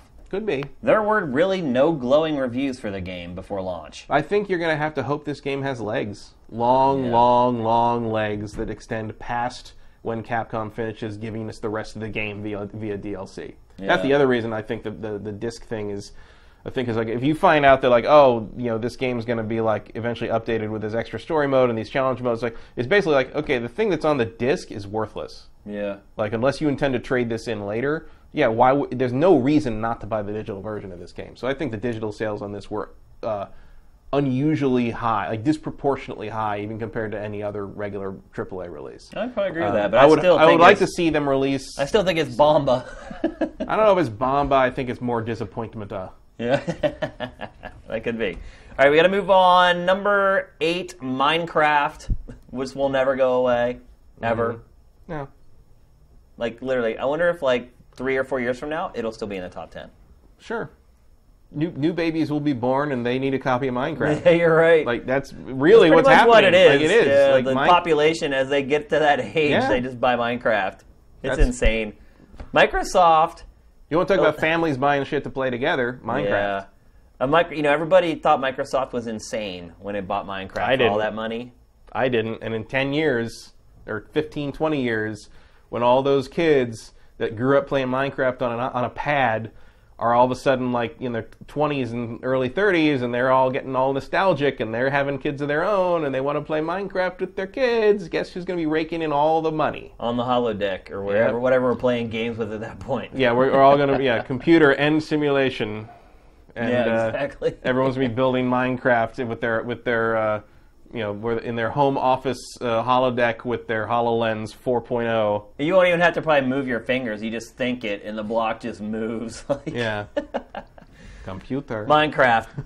That biggest legs ever, maybe, for a video game. Yeah, I think so. I mean, that's the thing is and that's going to be the conflict, I think, with Nintendo is like you have a generation of children coming up right now that are Minecraft fans. That are playing Minecraft and have no attachment to Mario. Yeah. And so what happens when you end up in that sort of negative space window where there's like 10 years, because let's say Nintendo comes back with the NX, and the NX is like a hit on like NES levels, which is looking really tough if you start thinking about the money. Let's go with the hypothetical here. You're gonna have like this 10-year hole Yeah. where the adults that were running through this new generation have no nostalgia for Nintendo games. You're right. Yeah. And that could be the nail in the coffin. That really finishes Nintendo. Because for all the failures to engage a new generation Nintendo may have had, they've always had those 12 million Nintendo fans that were already there to buy their systems and keep them afloat. And if that goes away in 15 to 20 years, who knows? Who knows where we are then? But who knows where Nintendo's going to be in 5 years? Nintendo could be a very different company inside of 2 years. Yeah. Even, depending on what happens with Pokemon Go. Depending on what happens with the NX. Yeah, depending. I mean, NX coming out, if it really does come out this year, I think that'd be a huge mistake. Pachter doesn't think it's this year. He doesn't, yeah. Although some people... And I don't either. But... Some people are taking that as confirmation that it is this year. Right, yeah, because some people just say whatever he says, the exact opposite is and true. I don't know if I believe that. I don't know if I believe the anti-Pachter divining formula. Right. But I'm still going to be a little shocked if it's not this. And I guess we're going to find out soon, because I guess that finance call in April is expected. They're going to say they have new hardware coming in this fiscal. Well, think about all that money that's going to go towards PlayStation VR. Yeah. But think about if you're Nintendo and you don't believe in VR. I think that's a big mistake. I do too, but Nintendo. It is, yeah. All right, let's move on. Number 9, Fire Emblem Fates. Speaking of Nintendo. Right. And this was just one of several versions of this game. According to Nintendo, if all the versions were added up, it would have been in 3rd place and would have sold more than Grand Theft Auto 5. Huh. And I think that would have put him at, I think all the versions together sold, I don't want to quote it. It was either 310,000 or 410,000. But, 3DS has a big install base. But it is a great game. It deserves the sales that it gets. And it's good to see that this is one case where the press actually worked. It got great reviews. People saw the reviews. People went out and bought it. And I think this one also has a substantial digital sale. Probably, situation, yeah. Because once you buy one, it then offers you the chance to buy at a lower cost in the game. You can buy digital copies of the other 2. Right. So I'm sure a lot of people did that and made Nintendo even more money. And this was really confusing. Every review, there was some sites actually went so far as to do 3 separate reviews for this game. Well, they are totally different games, except for the first totally 6 chapters. Different. Yeah, but you can skip. One's for 95%. noobs, one's for They're 95% different. A lot of times, and then the 3rd one didn't even come out until 2 weeks later. Right. Because that's the one you're supposed to play last. Yeah. A lot of times when you do stuff like that, you just face plant. But Nintendo managed to massage that situation very well, and the game sold great. It deserves it. It's a good game. Yeah, it is a good game. And the last one was great, too. It's probably my favorite 3DS game. Now, this is probably my new favorite 3DS game. Number 10, to round it out, Fallout 4. Yeah. Do we know how this game did overall? How Fallout 4 sold? It did well. I think it hasn't had the legs that Bethesda had hoped it would have. Because, Skyrim and Fallout 3 were pretty massive. They lasted forever in the charts. And there were also there was also kind of that feeling of oh wow, Bethesda games get bigger every time they release one, and I feel like this one didn't build on Skyrim sales-wise. Yeah. Oh, no, it definitely didn't. Skyrim to this point in time, has outsold Fallout 4. I don't know if the DLC will reinvigorate, get more people to buy it. But the other thing with Bethesda is, it needs these games to sell that amount. Because they only release so many. Right. It's some publishers would be well, didn't sell quite as well as the last one, but we got something else next quarter. We still made a ton of money off of this game. They do have Doom coming, though, so we'll see if that can boost them a little bit. And who Open knows? beta for that coming soon. They've got who knows what to announce at E3. Yeah. Well, they already said they're working on 3 big new games or whatever. But presumably one of them is going to be this fall, because that seems to be how they're rolling now. Yeah. So we'll see. I mean, maybe it's not that big a deal that this game underperforms in comparison to Skyrim. I mean, look, I'm surprised to see Naruto outsell Fallout 4, even though Fallout 4 has been out for a few months. Well, we'll see if Naruto's still around next month. Yeah, right? I don't think it will be. Because I think we all know what's going to be on top for March. Yeah. It's going to be Ubisoft again. Yeah. But it is crazy. It still blows my mind that Naruto outsold Street Fighter. I just cannot get over that, Matt. I mean, Naruto, that is the same game that they have put out 4 times. Yeah, but if you want single-player content, Naruto's got it.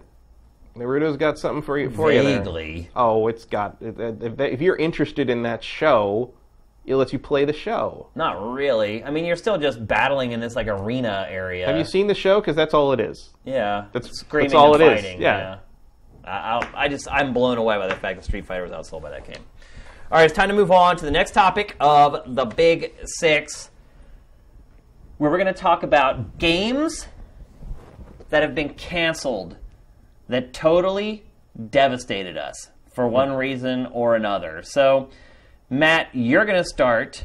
What is your first pick? We're both going to pick two games. Matt, what is your first pick for a game that when you found out it was canceled, you were just beside yourself? My first pick would be Propeller Arena for the Dreamcast. Wow. Which, maybe this is a deep cut, but this was like an online dogfighting like multiplayer game for the Dreamcast. Yeah. That was supposed to come out near the end of 2001. And one of the things you could do to beat someone is you could basically outmaneuver them, and if they crashed into a building, they would be destroyed, or a rock or whatever, they'd be destroyed. Now, after September in 2001, Sega didn't think it was a good idea to release a game that featured planes hitting buildings for some reason. They were probably right. I love this trailer, by the way. Ice World. Ice World. There's a lava world and an ice world and a canyon world. It's like everything. That's what they call it, Ice World. But I'd had a lot of fun playing Alien Front Online and a lot of other like multiplayer action stuff on the Dreamcast, and I was really looking forward to this because I'm a big plane and dogfighting fan. And when they canceled this, while I understand why they canceled it, sort of. Not really. I feel like people could separate the two situations. I mean. Yeah. But like, I was very unhappy that they canceled this because it looked like a ton of fun. Yeah, I think it still looks like a ton of fun if you watch it right now. I think Airport, Eagle so Jam. Awesome. I mean, it was 2001. The Dreamcast, we've come a long way from Red Valley and the Muscle Bros and the Pizza King. What? That's this an airplane called is Pizza King. Awesome. Sky High. Pengo. Really great. I love it. So yeah, this would be when I think of canceled games that I wish I'd gotten to play. Propeller Arena is definitely one of them. So Matt, I was surprised by this because there's this other little game floating out there called Star Wars 1313 that I figured might be one of your picks. Maybe it's my next pick. Yeah. But it's not. Yeah. 1313. First off, I don't think 1313 is totally dead. I think a lot of concepts from it are going to be reincorporated into Amy Hennig's Star Wars game. Good. And B, I don't give a shit about Boba Fett. Really? So, he was always my favorite Star Wars character. Why? Because he was like... Because he looks cool. Because he was silent, he was an assassin, and he looked wasn't. cool. He was a bounty hunter. To me, when I'm a kid, he was an assassin. And he had the coolest ship in the whole universe. Like, a lot of people like Boba Fett, man. I know a lot of people like Boba Fett, but it's my whole circle of friends. We were like Boba Fett worshippers. Like, well, the Boba Fett thing, in part, comes from the fact that he was the first figure you could get from Empire Strikes Back. You could send in your proofs of purchase and get him through the mail. Everybody had that. And everybody had him, and everybody would you'd stand around in the schoolyard and be like, "What is he? Like, what does he do? Like, who is he?" Like, no one knew. Everyone was all this speculation. He came out. He was a dude in a cool set of armor that did nothing. He does nothing. He had a pretty pivotal role, though. He has a pivotal role, but he does nothing. He stands around. He says, people That's why I liked him, though. He was a man of few words. He was a badass. He does nothing. You can argue that all you want. The bottom line is a lot of people stands around. love Boba Fett. The other thing that people thought he was cool for, which I will admit is valid, is he talked back to Darth Vader. He's the only character who talks back to Darth Vader. Everybody wanted to know why. And then there's the whole thing where he points his gun at Chewie and Vader pushes it down. Yeah. And you're like, what's going on between those guys? Yeah. And it turned out that there was originally an idea that that Boba Fett was going to be Vader's brother. That they were related, so that's how they knew each other. And then in the Return of the Jedi, he stands around again, and then he rockets across a gap to point a gun at a guy with a sword that he could have just pointed from up there, and then he gets hit by a blind man and screams like a girl and falls into a pit. This sounds personal for you, Matt. Because sounds like you're upset that people like him so much. Because it's dumb. Well, it wasn't the liking Boba Fett at the time so much as how like the expanded universe took him. It's like, oh, then he got out of the pit, and then he teamed up with all the other bounty hunters from Empire Strikes Back, and then they flew around the galaxy and failed at various other things. It's dumb. I don't understand the obsession with Boba Fett. Well, I totally understand why you don't care about he's Star Wars He's a super 13. cool character design who never lived up to his character design, and if you'd like to see the second example of that, we're currently living through Captain Phasma, who's also an awesome character design who did nothing in her movie. Okay, I'm going to move on to my first pick. My first pick is BC, Peter Molyneux's open-world prehistoric dinosaur game, the game I wish Far Cry Primal was. Ouch. Yeah. Even when I was playing Primal for the game eval, I was hoping at some point, like, some crazy Far Cry thing would happen, and you get transported in time, or you discover this lost enclave of dinosaurs. Like, no game that invents its own caveman language is ever going to give you that. Yeah. It was like they put too much research into this to bring in the dinosaurs. Yeah. Well, I mean, look, Far Cry typically has like these crazy like sci-fi things that happen. Like it wouldn't be that far-fetched. It's not like it's all grounded in reality or anything. Like, they do take some liberties with reality in those games. So, Peter Molyneux, open-world game. I've typically liked his games, even though they've fallen short of a lot of people's expectations. Like, I've enjoyed them. I've also liked the comedy in a lot of his games. And I feel like... a hell of a run cycle those guys got. Look at that run animation. This was an Xbox One game, like the very first Xbox. Was pretty far into development before it was ever canned. There's footage. There's like literally like an hour of gameplay footage that you can find if you really dig around for it. I was really excited for this game. It was promoted pretty heavily. It was talked about him several times. And, back then there weren't a lot of open world games, period. No. I mean, you had, like, Grand Theft Auto and a couple weird, like, attempts at it, like Headhunter and stuff like that. So, like Outland. Yeah, I mean, this could have been, like, a paradigm-shifting game. I've always been fascinated with dinosaurs. Like, I almost, as a kid, I wanted to become a zoologist because I was obsessed with dinosaurs. I just love that whole era of the planet's history. I was just really excited for it, and it just never happened. I'm still not sure why it was ever canceled, to be honest. Like, as I understand it, basically it came down to they could afford to finish this game or Fable, and they picked Fable. No, maybe that was not a smart decision. No, Fable did pretty damn well. Yeah, I mean, I guess it did. I mean, the fact that to this day, last week, we're talking about how the last Fable game got canceled. Yeah. Would we have been talking about, the 6th BC game being canceled last week? It could have. Maybe. But, it's at a certain point, you run out of years and the dinosaurs are extinct. Well, I would also see something like this game, like, evolving over time, where it goes, like, to the next stage to where it does maybe end up turning into, like, a Far Cry Primal, where you're near that stage where where the humans are a little more intelligent, or Neanderthals or whatever. So, that's my first pick. What's your second pick, Matt? My second pick is Legacy of Kain, Dead Son.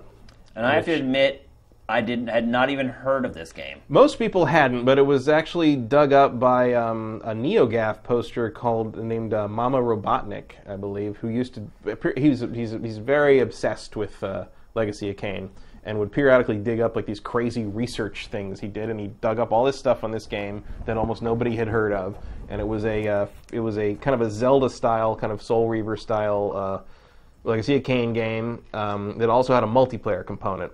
And when it got canceled, the multiplayer component was salvaged and turned into a game called Nosgoth, which I don't think exists anymore, but was kind of a... It got canceled too? Yeah, it was like a sort of a free-to-play, but it actually did come out and was available to play for a while. But I am a huge Legacy of Kain fan. From the first game on, Soul Reaver was great. I love that property and that story and those characters, and I would love to see it come back. And so that was one of those games I was talking about earlier on the original PlayStation, where I was playing it and I was like, I love this game, but it could be so much better on another platform.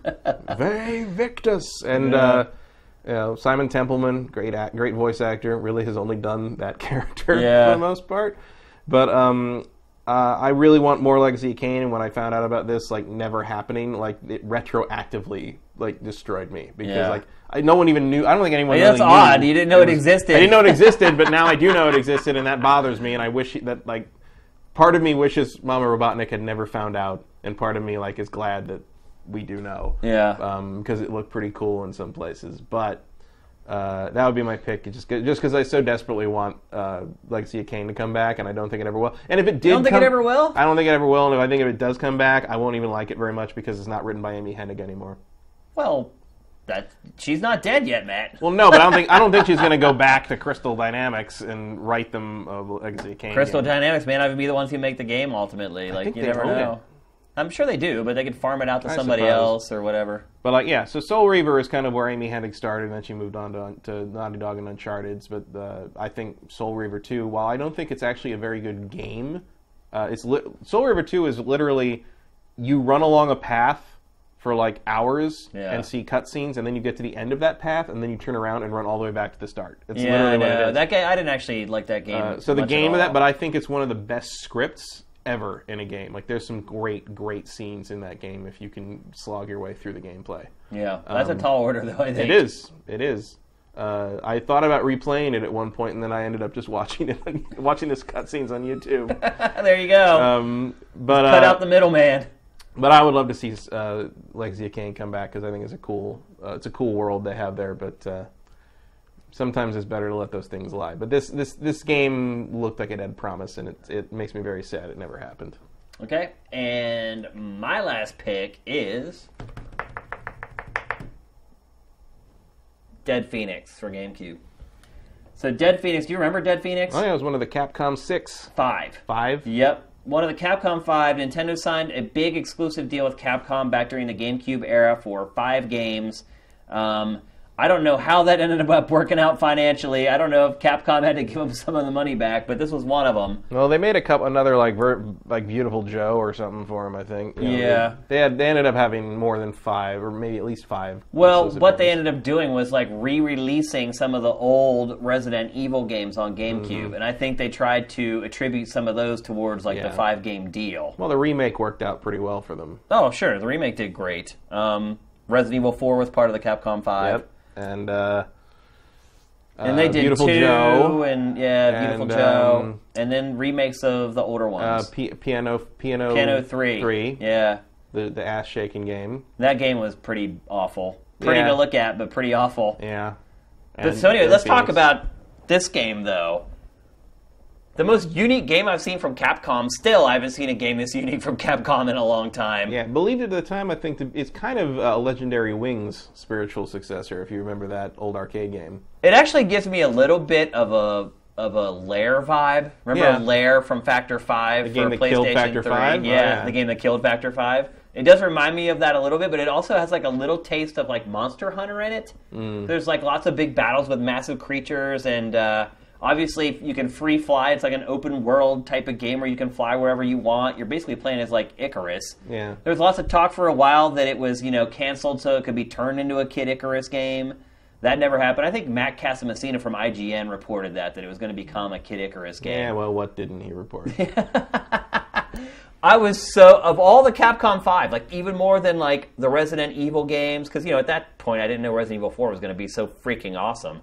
I was just like, oh, another Resident Evil game or this. Like I would at that point I would have much rather have played Dead Phoenix. And what made it even more grueling was that like they never really said that they canceled it. Like Capcom, Capcom never put out a press release and said it's been canceled or we're moving it on. Nothing. Like it just lingered there forever, which was provided fodder for people like Casamassina to like feed into the whole thing and say, oh, it's being reworked for Kid Icarus or whatever. Like which I think has been proven to be completely false. Yeah. Oh yeah. It was proven to be completely false. But yeah. So I will always dream of being able to play this game. Yeah. Like to me, this always seemed like, oh, this is like what Panzer Dragoon would have evolved into if they kept making him. Which is a shame. Well, you can also see he transforms into like a huge frickin' phoenix. Yeah. Like, he's still thinking about this game. Like, so you transform into this huge phoenix. Then what do you do? Do you go fight other massive creatures? Judging by the title, you die. Yeah. I still think it looks flipping awesome. Like if I heard that they had started working on this game again for NX or PlayStation 4 or Xbox One or VR, like I would be crazy pumped. Like I'd rather have this for an NX exclusive than Beyond Good and Evil 2. Well, let's not get crazy. I'm not being crazy. I would be more excited for this game than to play Beyond Good and Evil 2. That's my opinion.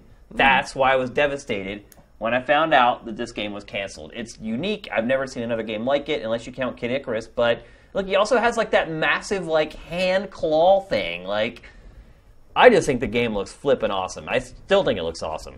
And I was devastated when I found out that. I didn't even really find out. Like, it was just this slow death where I just lost every little glimmer of hope slowly over time until I had none left. Yeah, it was annoying how that game just sort of faded. That was also true of a lot of like GameCube era stuff where it's like you hit a point where it's like, well, what happened to this game? And they're like, oh, it's look over there. You know, it's like no one would give any definitive answers as to what happened to any of these games they showed and then disappeared. Well, my third pick, my follow-up, would have been Mario 128, another GameCube game. And, that game, they say that elements of it ended up going into Super Mario Sunshine. I don't see any elements of Mario 128 in Super Mario Sunshine. No, not really. I figured Mario 128 basically became Pikmin. Yeah, I mean, that's what I assumed as well. But, yeah, they're saying that it was, like, incorporated somehow into Super Mario Sunshine, which I just don't see. But it seems like that kind of became, like, maybe the concepts behind that sort of became Pikmin and, like, the Mini Mario games on the DS. There's a lot of stuff. It was also that, I'm never going to remember the name of it, but it was, like, Factor 5 had another like kind of hack and slash guys in armor and sword game that I guess was like that they showed a couple times. Oh. Oh yeah. And I can't remember the name of it at all, but like because it was shown like it might have been the same year as the Capcom 5. I can't remember either. And that got killed. Anyone in chat know what we're talking about? Someone in chat will know what it is. They can Google it. No, they'll know. I'm sure someone knows off the top of their head, but like, because someone out there, that game is the game they'd pick for this segment. Yeah. So it's going to be. It was just like this weird limbo area where like all these games that were supposed to be for this system that all of a sudden had a much shorter lifespan or shorter viable. When they realized it was only going to sell 20 million units. They're like, they're just going to slowly back away from this one, and we're just not going to admit that we're. It's funny because like that was when nobody wanted to admit they didn't want to support Nintendo anymore because it was the financial hit they were going to take. Yeah. And now it's just like, we're not making anything for that stupid system. It's because they had the little mini discs and they couldn't fit all their FMV on it. And if they did, it was all compressed and janky. But back then it was still not backing off of a deal with Nintendo was like betraying the 800-pound gorilla. People had not adjusted to the idea that Nintendo wouldn't be on top forever. Now they're just like, whatever. Like. It does what? Yeah. It's another. That's nice. Yeah, have fun with that. So I wonder how they're doing getting like third party interest on the NX. I don't know. We should find out pretty soon. I mean, I guess so. Only got a couple months to go. They're gonna have to show something there. So that's our picks for games we were devastated when we found out that they were canceled. Throw some of yours in the chat on Twitch or in the comments. I'm sure other people will be bringing up games that I'm like, oh yeah, that one hurt too. But those were the two games that I was really, really hyped for. Yeah, the other one never delivered. One I might have picked, although again, I don't know if there's any proof this game even existed.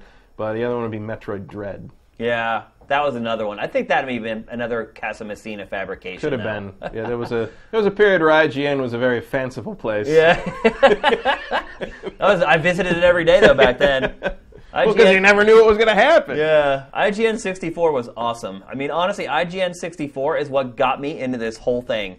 Mm-hmm. Like, it was really the first, like, modern-day video game website. Yeah.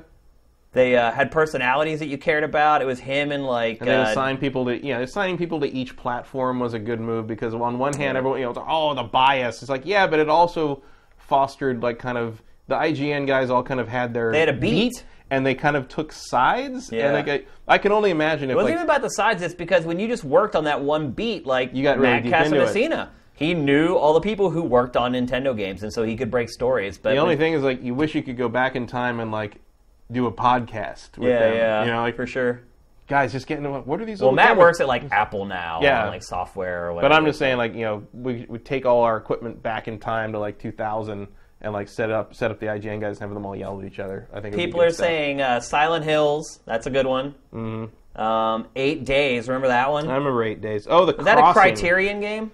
8 Days. I know it was made in. I don't remember who that was. I know it was made in Europe, but I can't remember who made it. The Crossing. That's a good call. Crossing was Valve was publishing, but it was made by the people who did Left 4 Dead, maybe.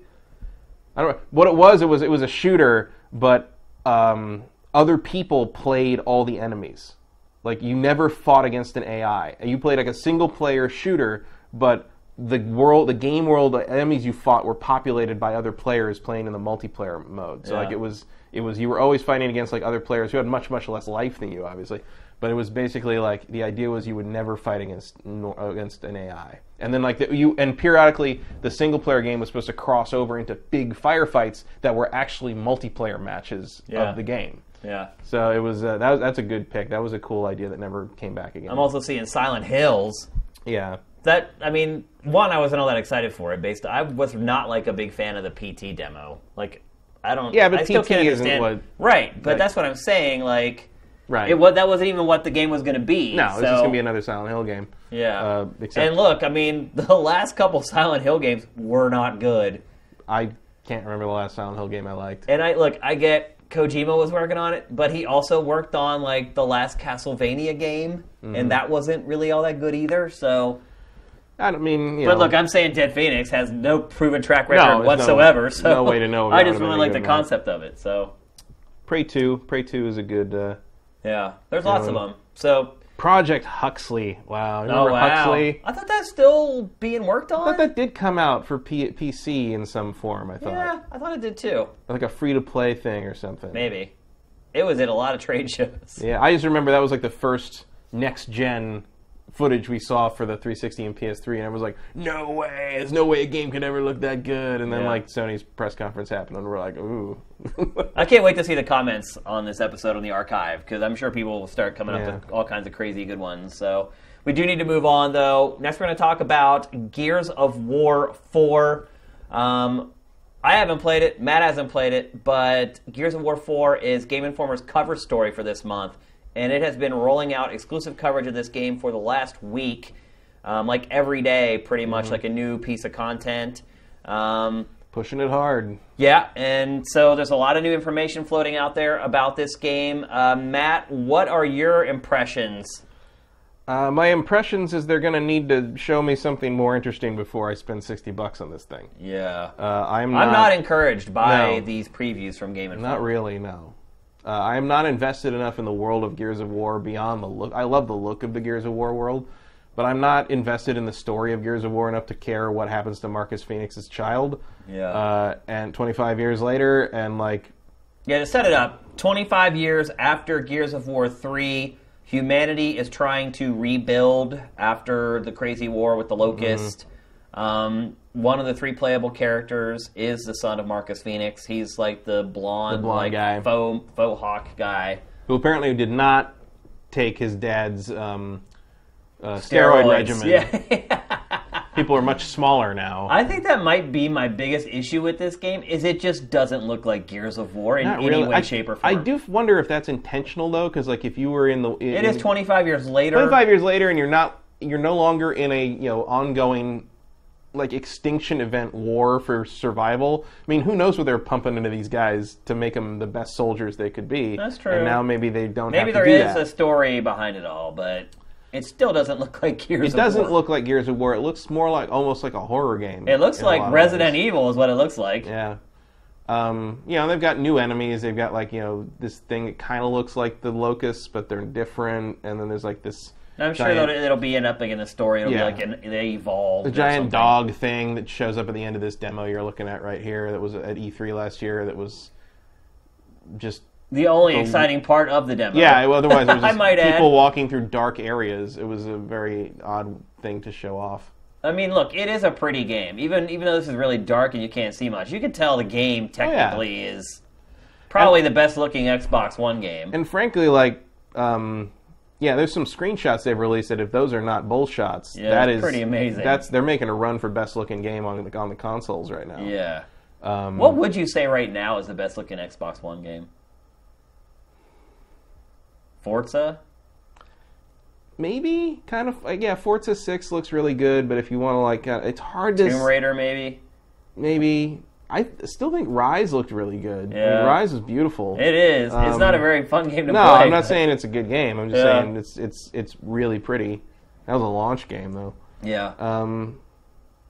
Yeah, I guess like Forza 6 is probably the best looking just in terms of like visual fidelity. Technically, and it runs smooth. It's a 60 frames per second and everything. But like, I don't know. I always feel like car games are kind of cheating. It is. You know, it is it's cheating. like it's just because you always know which direction everyone's going to be going. Right. And, Whereas like car games used to be the metric. It was Right. always like, oh, what's the big racer on the N64? What does the pop-in look like? Right, What's the draw? what's the draw distance? Yeah, that was where you like made your Pop-in. If Digital Foundry had been around in 1996, they'd have been comparing like Field Cruising Day. USA and Gran Turismo 2, and that would be.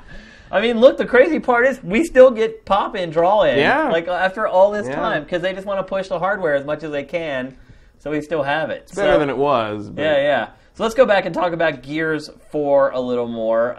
So a lot of the weapons are built around like construction tools because humans are trying to rebuild civilization essentially. Yeah, there's not really any war anymore. Right. Well, until now. Well, right. But yeah, a lot of their weapons are made out of like construction like items. Like there's one gun that I think this is cool that shoots saw blades. And once you shoot the saw blades out, they actually ricochet around. And they said that you can like take out a whole room of enemies with one saw blade.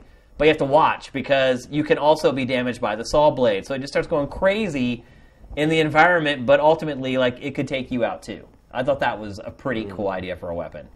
That's going to be fun in co-op. Yep, they have a tweaked Lancer. They said they still have the chainsaw bayonet, which they'll always have to have in a Gears game. Well, you got to cut trees down. Right. So Yeah, I guess it fits in with the whole construction theme. be kind of cool if like you find one early on and like the chainsaw still works, but the gun part doesn't. And you have to like fix it somehow because like somebody like maintained the chainsaw part, but they didn't like keep oiling the gun part, so you have to like. But I mean, they're saying no co-op. No co-op. Nope. That's unfortunate. That's really odd because they've had it since Gears 2. Yeah, it kind of has defined the series to some degree. They said there will be Horde mode. Yeah. Well, they said they know that what modes are important to people. Yeah. So that probably means Horde mode is coming back. I think when they did the interview, and then he goes, people like Horde mode, and then he goes, yeah, we know what modes are important to people. So basically he said yes. We're gonna have Horde without mode. saying yes. Right. A lot of emphasis has been placed on making more effort to make a balanced multiplayer experience, and esports has been mentioned a lot. Rod Ferguson talked about how at Epic they didn't really care about the pro gamers so much. They just sort of let them decide, well, we're going to focus on the mass audience consumer and sort of let the pro gamers do whatever they want to do with it. Whereas now they're for this one they're going to focus on trying to make it a balanced and competitive pro gamer experience. Well, Xbox which is a also pretty working big shift with the ESL to organically integrate like tournaments and ladders into Xbox Live. So yeah, I think that push for esports is going to be something from every first-party Microsoft game going forward. Yeah. If there continue to be first-party Microsoft games going forward. Here's a question for you from the Microsoft for this game and other Microsoft exclusives this year. You think we're going to stick with that card system?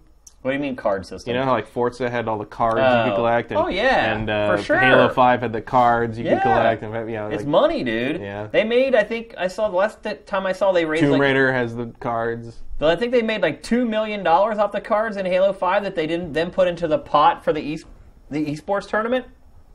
You make that kind of money off of cards, you're going to put the cards in the game. So Gears 4 really seems like it's kind of for all the marbles at this point for Xbox One. I mean, you've also got Forza, maybe Crackdown. Yeah. We have no release date or even window. Well, they said for Crackdown this summer multiplayer.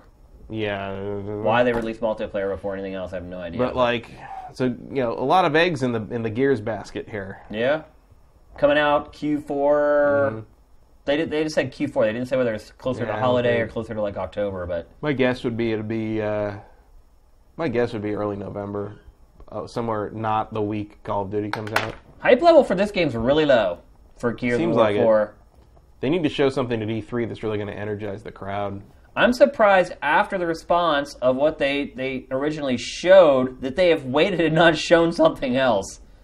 Well, what good? Because even with this huge exclusive that they worked on with Game Informer, they did not give Game Informer a lick of new footage. None. Yeah.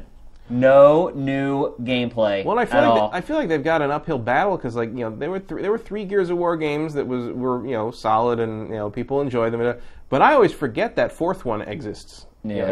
Was it Judgment? Judgment. See, I almost called it Ascension because sometimes I confuse it with a God of War game. God of War, Gears of War. Yeah. But God of War and Gears of War both had that 4th installment that no one. Yeah. That 4th installment that was a prequel that no one really asked for. Yeah. And seemed more like filler. That might have killed Gears. It maybe. And also, like, as much as people make fun of the big dude bro, like, steroid musclehead weirdo thing, like, that was kind of iconic. I liked it. To that. I mean, it was endearing, I thought, in a weird kind of way. They're going to have to work real hard to sell this as Gears, I think. Well, the characters just don't have as much charisma now. They just seem like these just generic people. Like, the girl is, like, new to the whole... She's not even a cog. Like, she just kind of stumbles into the whole, like, thing and is, like, comes from some other place. And so she's, like, the noob who everybody else has to teach how to be a cog. I don't know. I mean, look, again, we haven't seen much of the game. We've only really seen this demo. Limited conversation between the characters. So, obviously, character development, really minimal at this point.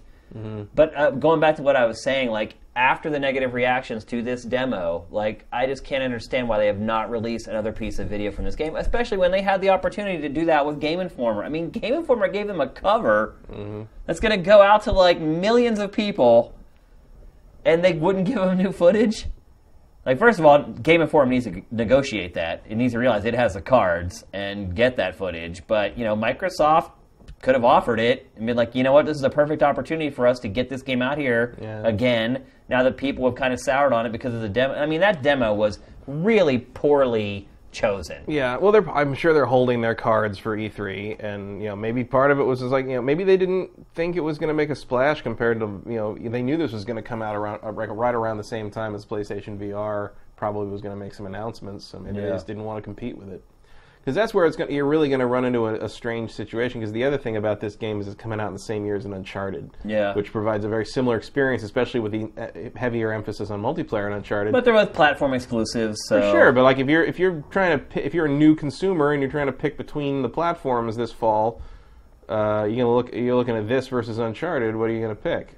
They're both about equal visually. I think you're not really going to look at one and say, "Oh, that looks way better than the other." For the most part. So which one's going to appeal the most? Which one are you going to watch video of and be like, oh, wow, that one looks really cool? Because so far, every video Uncharted's released looks really cool and makes you go, oh, wow. Yeah. And this one, not so much. So they're actually kind of similar games. I mean, one's a horror game, the cover-based shooter thing. Yeah.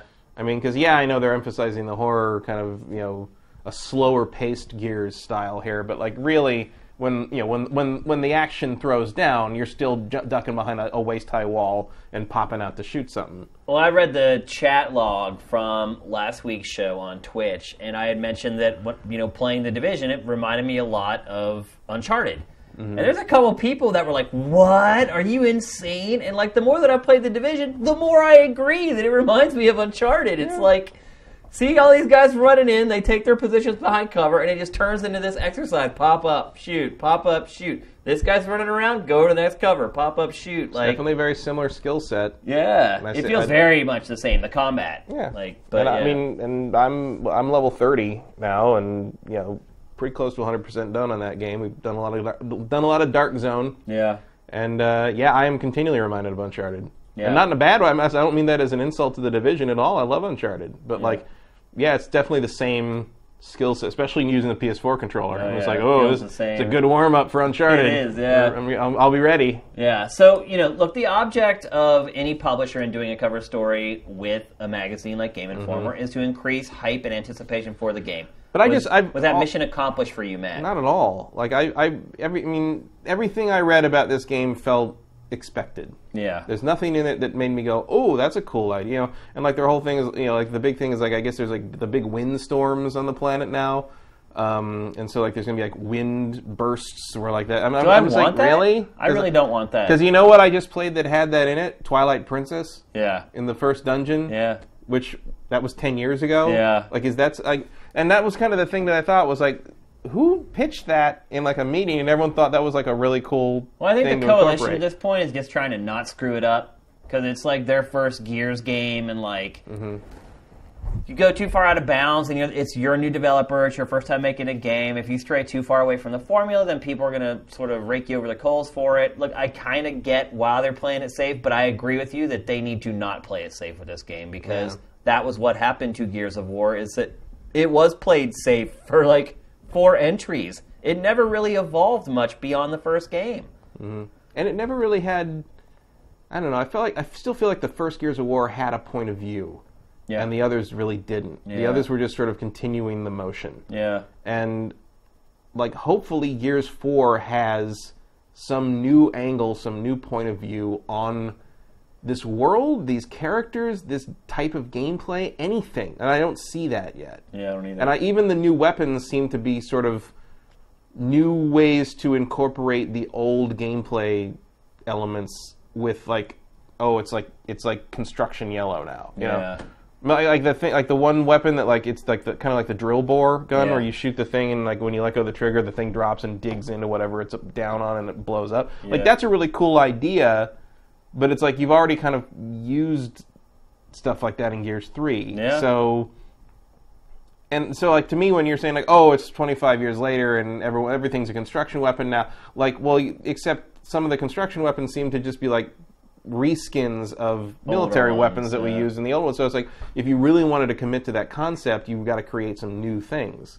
And it's hard to top the Hammer of Dawn. True. I mean, the saw blade thing is really cool. Yeah. But that's one thing so far, and it's also something that I did in Mega Man 2. Yeah. So you're absolutely right. That's the thing. I know there's nothing new under the sun, but so far Gears of War 4 is not kind of showing me anything that makes me think like, this is something I have to experience. All right, it's time to move on to the next topic. So what inspired this topic was me discovering that new gun in Gears of War 4 that shoots the saw blades. I was like, that's a really cool weapon, and I was like, maybe we should do a topic about our favorite weapons in games. So we've both chosen 2 of our favorite weapons from any video game ever. Matt, you're up first. What's your first pick? My first pick is the first time I've ever picked anything, and you've questioned me on it. Yep. My pick is the Master Sword from the Zelda series. I was shocked to see this. I think my exact text to you was, It's just a sword. A sword. And it is, but it's not just a sword. It's the Master Sword. So, but the reason I picked this is not necessarily because the Master Sword is like awesome to use, but because getting the Master Sword is like the greatest moment in every Zelda game. It's like that is iconic moment. It's the iconic moment. It's like the shit's about to go down thing. Everything gets real after you get the Master Sword. You can kill everything in like half the number of hits all of a sudden. It's also something that you anticipate the whole time you're playing. Like, how are you going to get the Master Sword? You start looking for hints. And they'll start, in most games, there is this legendary sword. You're like, that's a Master Sword. and there's just this satisfying element of like when you find, you've been using like the wooden sword or the crappy steel sword. Sword that you pick up at the beginning of the game, and then you finally get the Master Sword. The Master Sword's usually a little bit wider, usually a little longer. Sometimes it glows, and it looks so good with the Hylian shield. Yeah. And all of a sudden, like Link's in the green, and finally he just looks like Link. Finally. Yeah. So I picked that because like there's just something like ultra satisfying. It's not so much about the actual weapon. Yeah, it's not so much about you because it plays just like every other sword, the but payoff. It's an iconic weapon that like I look forward to in every Zelda game, even the ones I don't like. Yeah. So when I initially questioned that pick, I was like, wait, I think you're missing the topic, like what the whole target of the topic was. Once you explained it, I totally got it. Yeah. So I can understand. So I am also a fan of the Master Sword. I don't know how you can enjoy video games and not love the Master Sword. Unless you've never played a Zelda game and you don't get it. Yeah, maybe if you don't have that attachment to that series. The other thing, too, is what you did say, like, as soon as you get it, that's when you start to turn into a badass. Because in most Zelda games, you're, like, all meek and meager. Right. And you have these And then you're like, I'm the hero of time, bitch! Yeah, you have this crappy, like, wooden shield that, like... And when you, like, block, you get knocked back. And the shield burns up, you gotta go buy another one. Right. And once you get the Master Sword, like, that's when the tables start to turn. And typically, as long as they balance the game right, that's when you start taking it to the enemies instead of them kind of taking it to you. So it's when you start to feel like, maybe I can take this Ganondorf dude. Yeah. All All right, my first pick is the Cerebral Bore from Turok. Nice. And I have loved this weapon There's a game Gears of War should steal. Yeah, exactly. A weapon Gears of War Yeah. steal. I have loved this weapon ever since I played Turok 2 Seeds of Evil on the N64. A game, by the way, that had a bug that would keep you from completing it.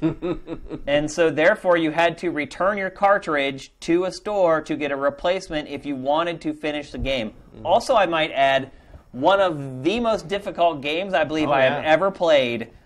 The save points were like hours apart. Hours apart. Yes. These giant level. And like, one guy could kill you. Yep, like, one guy. Boom. Yep, it was one of the hardest games I ever played. And this, because it was so hard, like literally in this game, you are saving every arrow you've got. Oh, yeah. And when you use the arrow, you make sure you deliver a headshot with that arrow.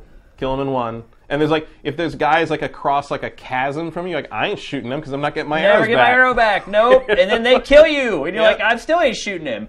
So when you get this weapon, it is so satisfying and gratifying. Granted, they don't give you a ton of ammo to use with it, but you know, one, it's a homing shot. Two, it's a one-hit kill. And oh, what a gratifying kill it is. Mm-hmm. That crazy contraption seeks them out, attaches to their head, drills into the inside of their head, into their brain, and then explodes in their head. Spitting like gray cerebral fluid the whole time. It's great. It's crazy to think about this weapon. Like, in my opinion, probably still hasn't been topped in a first-person shooter. We have a mutual friend who came up with the idea for a weapon that I think could top it, which is a rocket launcher that shoots chainsaws. Yes. That explode. That I could maybe see beating the Cerebral Bore, but I've played pretty much every first-person shooter ever, and I've never found a weapon as satisfying and gratifying to use as this one. Again, a big part of it, too, was just how difficult the game was until you got it, and then once you get it, at least you have a brief reprieve where you know you can kill somebody. We used to play, when they put multiplayer in this series, we used to play it the monkey tag variant. Yep. Oh, yeah. Where one person would become a monkey, yep, and everyone else had to find the monkey. Whoever killed the monkey got the point for the monkey. And what would happen is, because it was same screen, so if it would be 4 people, 3 people, we would just run through like going. All 3 of us would be like monkey, monkey, monkey, monkey. Yeah, monkey. yeah. We would all chant monkey, monkey, monkey, monkey, monkey, and then when like we see the monkey, monkey, monkey, monkey, monkey, and then if you were the hero of the night if you could get the Cerebral Bore on the monkey, because then the monkey would stand there and like wiggle on the thing, and everyone would run up and run around the monkey and go monkey, monkey, monkey. And it was the ultimate like finish him. Yeah, I love that weapon. It's a great weapon. It should come back. I'd love to see. I'd love to see it in modern HD graphics. Oh my god! I'd love to see a CryEngine version of even the on Cerebral these crappy N64 graphics. It's mind blowing. It was.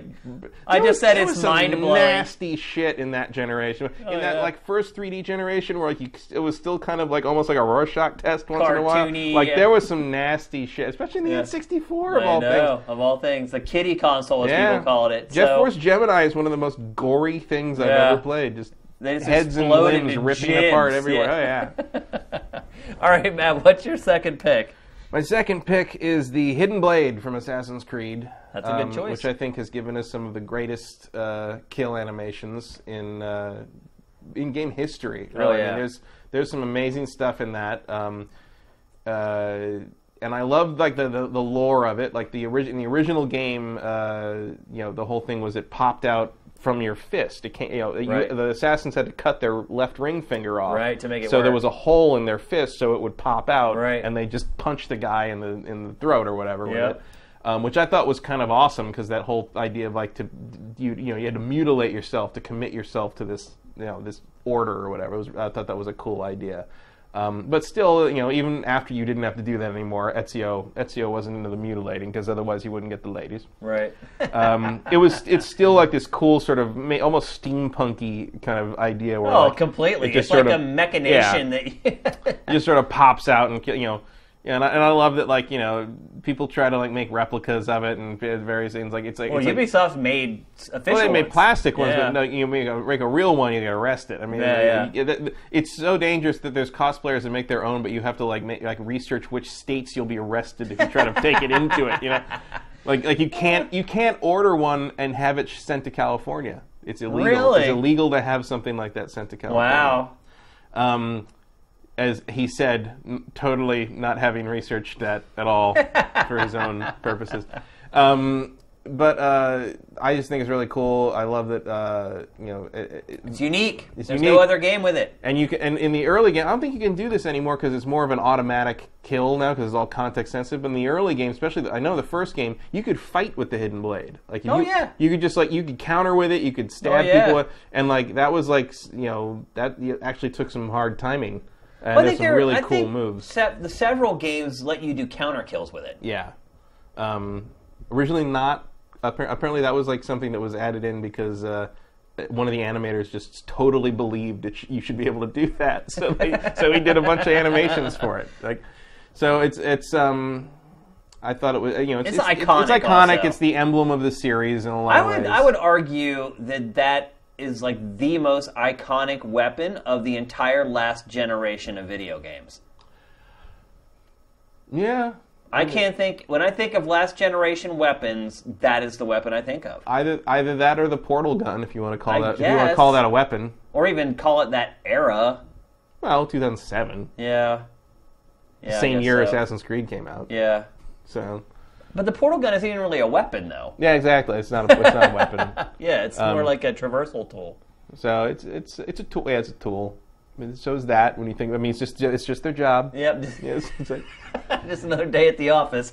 But no, I think that is certainly my pick these days for one of my favorite weapons. It's not as flashy as as maybe the gravity gun from Half-Life 2 or whatever, but I see someone in chat here saying Bolivar is saying the iconic weapon of last gen is the M4A1 from Call of Duty. That's a cynical pick, but a valid the Garand? one. Yeah. I guess. I mean, it's just a rifle. It is, but it's I think or if there was a gun that dominated people's choice of gun in the Call of Duty games, that would be a valid pick. Yeah. Just because that the games are so prevalent, I get where he's coming from on that. I like that. I like that as a cynical choice. Yeah, I mean, I would say the AK-47 if you're going to go that route, though. I mean, more people use AK-47s. I mean, the Garand was just in one Call of Duty game out of many. Well, 2. The AK was in all of them, pretty much. Well, actually not, except for those 2. Right. No AKs in the World War II ones. Exactly, yeah. So, good pick. My last pick is another N64 game. The Far Sight from Perfect Dark. I like that I picked melee weapons and you picked guns. Yep, yeah. Well, I think that actually fits our personalities and our taste in games a little bit. I'll kill you close. Yeah. That's what that means. The reason I like the Far Sight is, one, again, when it came out, it was something completely unique. Now, maybe it doesn't seem like a big deal to be able to look through walls and see X-ray through walls, but I'm telling you, when this came out... My God, how did we play this? Oh, I know, it's insane, dude. How did we play this? It's so blurry and the frame rates are so bad. But I could just dominate with this gun. It lets you see through walls, so you can see where people are going and shoot through walls. And it's a one-shot kill. And it's a one-shot kill. Yeah. So you could just dominate with it, but also it's hard to use. So I love that. Perfect Dark had the best reload. Yeah, how it just puts that magazine that goes all the way through the gun. Where the hell does it go? That work? Who cares? It doesn't matter. But yeah, in multiplayer, if you were good with the Far Sight, you could just dominate people. But the thing is people would see you use it and it'd be "Oh, you're cheating. You're using that gun." I'd be like, "Well, select it." Yeah, you try it. Yeah, and as soon as they just... Because I can't use the Far Sight at all. Exactly. I'm terrible with it. That's what I liked about it. It's if you actually practice with that gun, you could just become a literally, you would make people quit playing. You're cheating. I'm I'm not cheating. Here, you can choose the gun. Use the gun. See if you kill me. And I'll be like, I'll use a pistol. You use the Far Sight. And I kill him. Because it wasn't, games or weapons that are like that are one-shot kill or whatever, or that have crazy functionality like that, sure, they can be unbalanced if you make them easy to use. But this gun was really, because the other thing too is when you were scoped in an X-ray, you were completely vulnerable. Yeah. You were a sitting duck. So if anybody came across you while you're using the X-ray, they just would walk right up to you and shoot you. So that's the thing with the Far Sight was it demanded a level of situational awareness that I simply didn't have in that game. Yeah.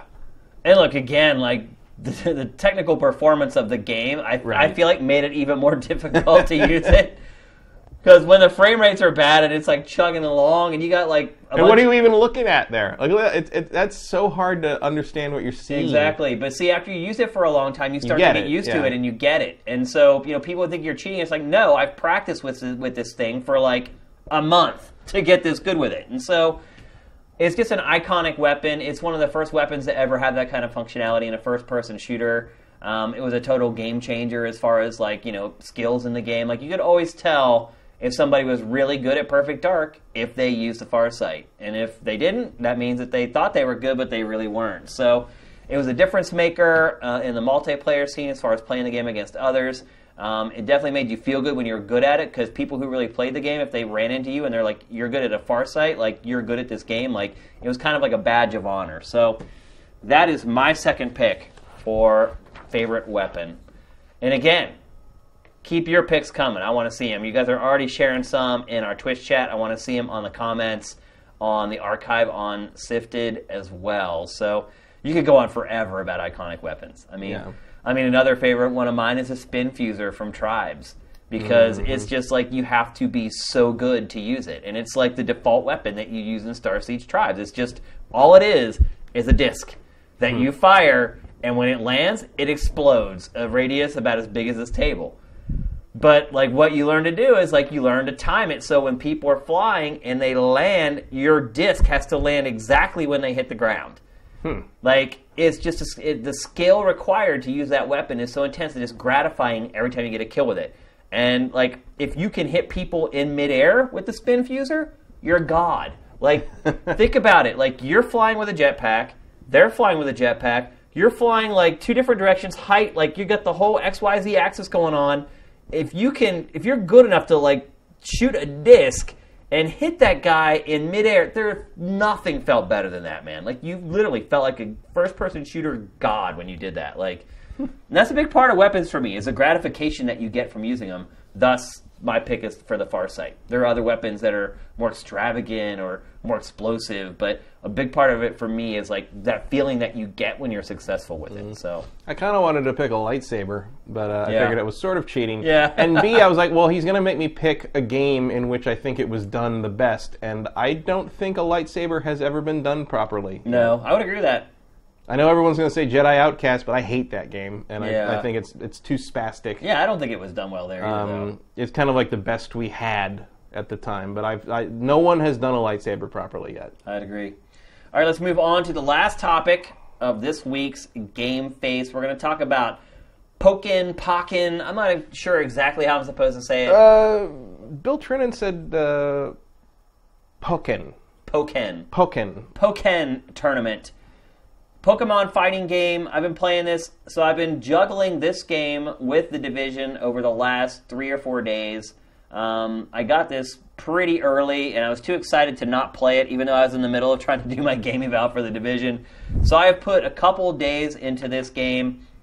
Matt, it is the weirdest fighting game I have ever played on so many levels. Like, I can't even explain it. Like, first of all, this game, like, it has, like, 2 modes of play. So there's, like, this mode that plays like a Pokemon RPG, where you have this camera that's, like, over the character's shoulder. And I think you pretty much start every match that way. And then once a certain play... And I still honestly cannot figure out what triggers the shift in perspective. I still haven't figured it out. I've played this game for several days. I still don't know what does it. But eventually, either you initiate an attack, or at a certain level, or you whittle them down. Like, eventually it switches to the traditional, like, side fighting game. Mm-hmm. It's actually kind of cool, because I can see why they did this. Because a lot of people are going to play this who've never played fighting games. And they love Pokemon. I love Pokemon, but I also love fighting games. But this is going to introduce a lot of people to a genre that they know nothing about, simply because they want to battle Pokemon. So basically, that view that you start out with kind of like ingratiates you to the game. Because it's literally like the view that you would play like a Pokemon RPG from. That over the shoulder, you see your trainer like really close up. and then in the distance you see the rival Pokemon. So I understand why they did it. I don't necessarily think it was a good idea, at least for fighting game purists. I don't think it was a good idea. It's really weird to have a game where you kind of jump back and forth from perspectives, particularly a fighting game. Particularly a fighting game that they're trying to get like an esports community to rally around. Like I've seen like some of the big Evo guys playing this game. So they're definitely doing their outreach and trying to get those guys on board to play the game and get people into it. But you're going to run into a problem where you basically need your own console for each player. Yeah, and you have to network it somehow. Because it seems like it's very much designed around the arcade scene in Japan, which is everybody plays on their own machine, and they're kind of networked usually back to back or side to side. And because of that perspective switch, you basically need the Wii U controller as kind of your perspective. So it's like, so that's why when two people play, one person plays off the TV screen and one person plays off the Wii U controller. But then like when you come to like a tournament situation, well, how do you decide which player has to play on the tiny Wii U screen? Like that's not fair. Yep. So it's interesting that they decided to go with that if that was one of their goals. Because it's a cool trick, like in terms of kind of keeping continuity with the rest of the IP, but it seems like it might undermine what they're trying to do with it in terms of the genre. It's a weird fighting game. Like, there's really no other way to put it. Like, the actual fighting commands for the moves are, like, very simple. Mm-hmm. Like, you don't have to do, like, crazy button combinations. Well, it's like it's Tekken. It is Tekken, essentially. I mean, there's lots of juggles in the game, like Tekken. Mm-hmm. There's, like, 2 meters. There's your burst meter, which is basically, like, your special. Once you fill that up, you can use it, and all you have to do is squeeze both triggers at the same time to pull that off. Although I found that I missed on mine more often than like I landed it. And once you do that, you're basically screwed because not only does it drain your burst meter all the way down, you're vulnerable for like a good 2 or 3 seconds. And then the other meter allows you to bring in support characters, which is one thing I really, really like about this game. So for starters, most of the characters in the game are not all that different. Like there's a couple that are like a little bit faster than the others. But they all kind of have, like, the same, like, each one has, like, a projectile or some form of a projectile. There's like, no, like, brawlers in the game. There's no, like, grapplers in the game. There's no, like, heavies in the game. Like, they all roughly kind of play the same. But for the few characters who do kind of have unique attributes, like, you can use your support characters to kind of nullify those. Like, there's one character that moves way faster than, like, any other character in the game. Well, you can bring in a support character, a support Pokemon, who will come in and basically freeze that character and slow that character down. So there's like a lot of strategy involved with using the support characters. And the other thing I like about the support characters is it actually gives you access to more Pokemon because there's only, by my count, like 16 Pokemon in this game. I mean, look, Street Fighter V launched with, I think, 16 fighters, so it's not that out of the ordinary, but you're drawing from a pool of like 700 characters. When you're drawing from so many more characters, it's like it just seems like it's a big missed opportunity. Well, I think they had to. It was like, do you put a whole bunch of fighters in here, or do you make sure it's a balanced game? Yeah, but I also feel like if they had chosen their characters a little more wisely, that they probably would have had a greater variety. And that's what I would say is that like it feels like the game was developed to be safe, and I kind of get it because look, there's going to be a lot of kids playing this game. And so I think you're right. Like, I think that they were like, well, we need to balance this game. And if we start pulling in all these kind of crazy pocket monsters into the game, balancing it starts to get a little more complicated and a little more dicey. And I think that's why they kind of stuck with this core of characters who all kind of handle and control the same. One thing I would say is there is a ton of depth in this game once you start playing it. And the game does an amazing job of teaching you how to play it. Like, literally, it tells you everything. There's like these tips that pop up, like with voiceover, that on the fly, as the fight is happening, like tell you what to do. And you know, a lot of times when you get tips like that, it's like text.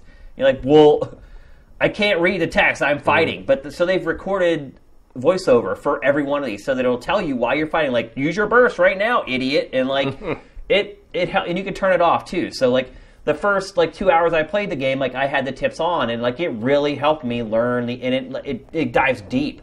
So for kids, like if kids are just learning how to play, I mean honestly, the single player in this, you can just button mash your way through like the whole thing. It's just like Street Fighter V. I don't know if you saw the video we curated the other day. Baby. The baby beating the. Like this game's like that too. Like you can button mash your way through the story mode, and the story mode's like a waste of time pretty much. Like, you fight like a handful of fighters, then you fight a boss that unlocks the boss. As you fight, there's like RPG elements in it where you can like level up your Pokemon like with new attributes and things like that. Of course, those only carry over to, you know, the single player stuff. You can't like take your leveled up, at least not that I've seen. You can't take like your leveled up Pokemon and then fight it online. I guess I've been pleasantly surprised by this game in a lot of ways, but also disappointed in it in a lot of ways. But one thing you can't deny is that it's not unique. Combos are easy to pull off. Most of them are just like hit the same button twice in a row, or maybe a couple of them, maybe actually you switch the buttons. But once you get digging down into it, into the depth of it, like it actually is like a really deep fighter as far as the mechanics are concerned. So, well, you don't go for Namco for a shallow one. Yeah, I haven't completely finished it yet. Like, I'm not ready to write the eval yet, but I did want to talk about it because the embargo was up a couple days ago. The game comes out on Friday, so I wanted to talk about it on the show while it was still kind of relevant and fresh in my mind, because I keep jumping back. But it's so weird. I keep jumping back and forth between this and like The Division, which is really a weird juxtaposition. But I've enjoyed it. Like, I read some of the reviews, and some of the reviews have been really harsh on this game, and I don't know why. Like, honestly, like I feel like they did about as good a job as they could making a Pokemon fighting game, because you have to create it for both kids who are going to want to battle it out with their favorite Pokemon if they're lucky enough to find it in the roster, but also people like us who just like to play fighting games and are looking for some depth. And it plays completely differently. It's not just like a Street Fighter clone or even really a Tekken clone. Like,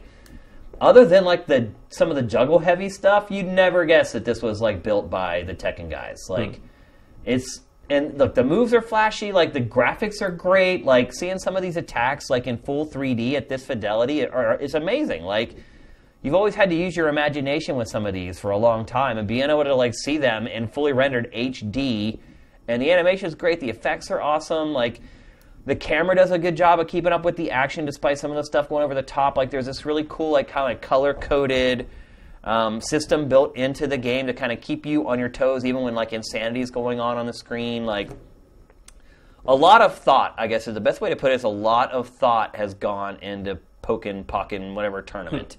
I thought it might just be a stupid cash-in. I was wrong. If you like Pokemon, you're going to love this game. The story part of it's pretty pointless. Like, you've been seeing it in the footage.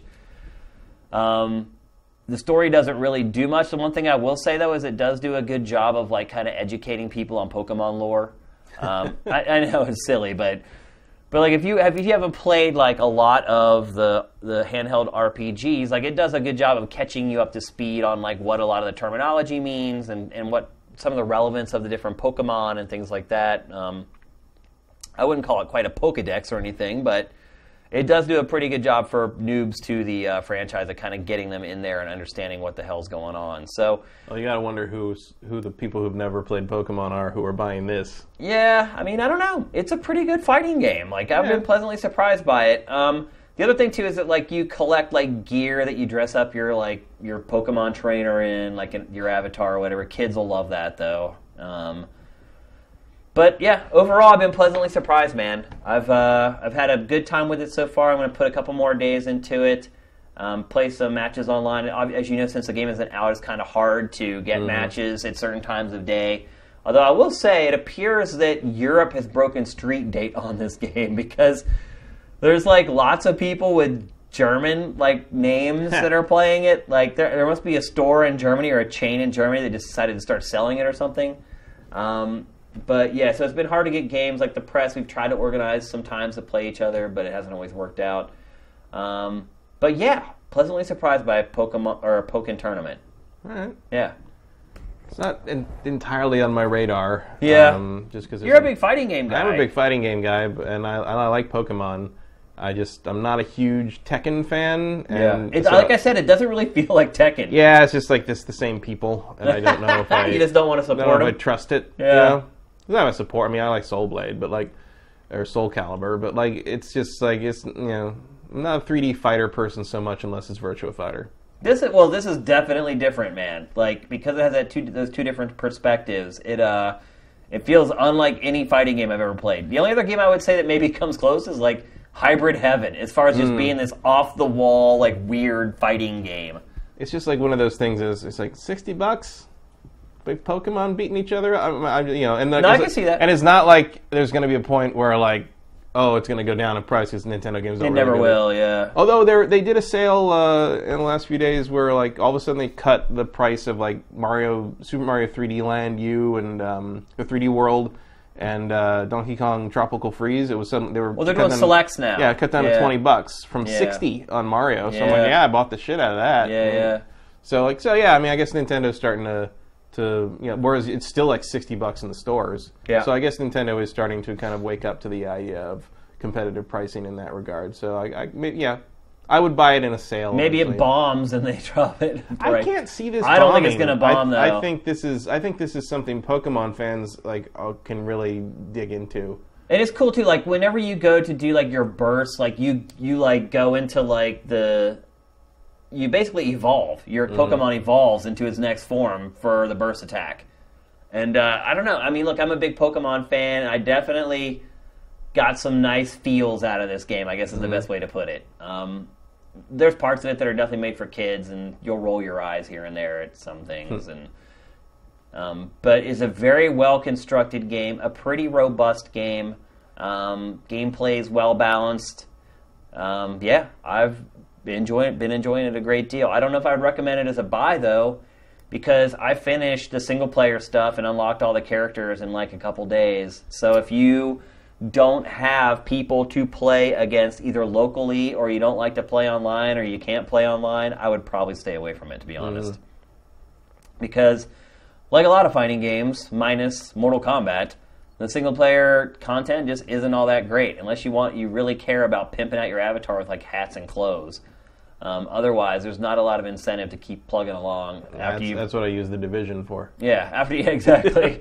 After you've unlocked all the fighters, it's like there's not a whole lot of incentive to keep playing it. So it's any fighting game. That's intrinsic to most fighting games. So again, like your mileage will vary. If you plan on playing online, you'll probably get a lot more mileage out of it. But I would not recommend this for a purchase unless you're a really hardcore Pokemon fan, because if you are, like, this game, like I said, will give you the feels here and there. Like, seeing some of these Pokemon do their thing, and at that level, if it is just, you've never seen it before. It's never happened before. Like, how sad is that? It is sad. Like, it's a total missed opportunity, but that's what you get in this game. Like, it's the best-looking Pokemon game ever. Yeah. That's something I can say without hyperbole. It's the best-looking Pokemon game ever made, even though it's not a mainline Pokemon RPG. So, yeah, those are my impressions. Look for the eval probably right around Friday, I'm guessing. I'm still working on the Division. That game is really big, the Division. Yeah, we were... Single player is not so big. No, but there's a lot to do. Yeah. We were worried about, lack of content. That's not really a problem. Well, lack of variety. Sure. Yeah. There's definitely a lot of missions to do, whether you want to do them or not. It's a whole other story. There's way more missions in the Division than you need to hit the level cap. So I hit the level cap and fully maxed out my base, and now I'm having a lot of trouble convincing myself to finish the rest of the non-story missions. Oh, got you. I can see that. Because I've got 2 districts left to collect everything and finish all the side missions in, and I'm like, why? I mean, you get templates for crafting, which is probably the whole point at this point. But I'm having a lot of trouble motivating myself. But again, I played the game for 50 hours. I mean, I have not. It's not like I didn't enjoy it. I made the mistake of trying to play the game all by myself. Yeah, I played with a group, and it was. There are certain bosses where you just will have to fight them 30 times to beat them by yourself. I have finished all the single player missions on my own. Really? And in co-op. And they are most definitely easier in co-op. Oh my god. I started playing with others, I just breezed through the whole game pretty much. And, fighting by myself, there was the one flamethrower boss, Kozalski or something?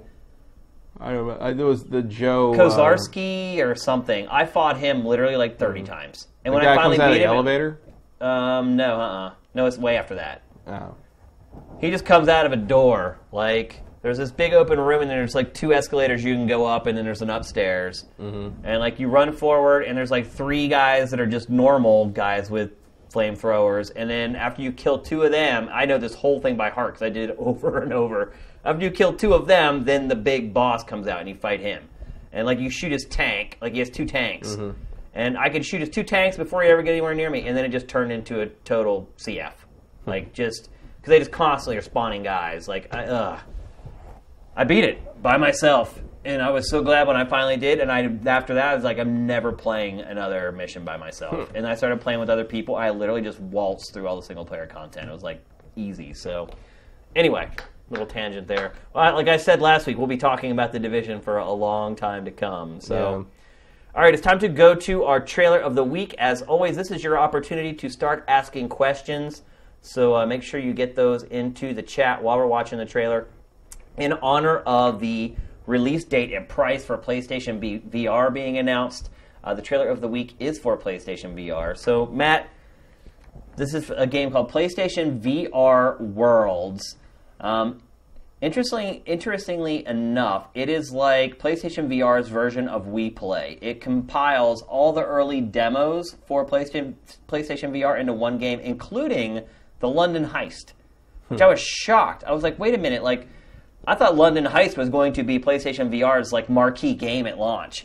And as it turns out, it must be small enough that they're just going to bundle it in with these other sort of mini games. So we're going to toss to the trailer right now. It's got 5 different games. A few of them you've already seen before, but there are a couple new ones, including one that looks absolutely terrifying. Here we go.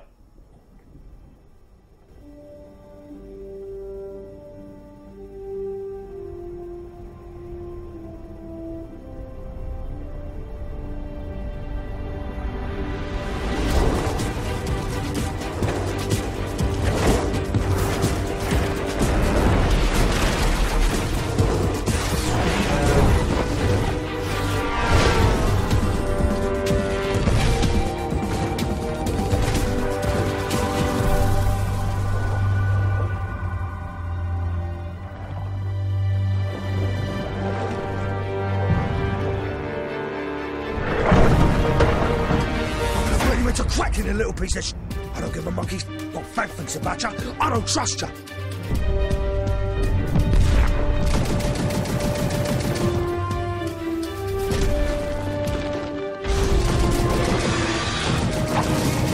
Keep your eyes peeled. They clear yet?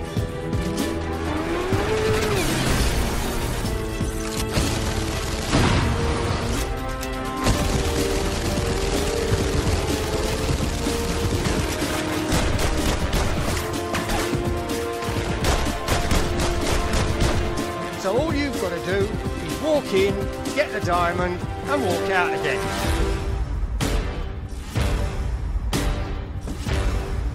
Easy.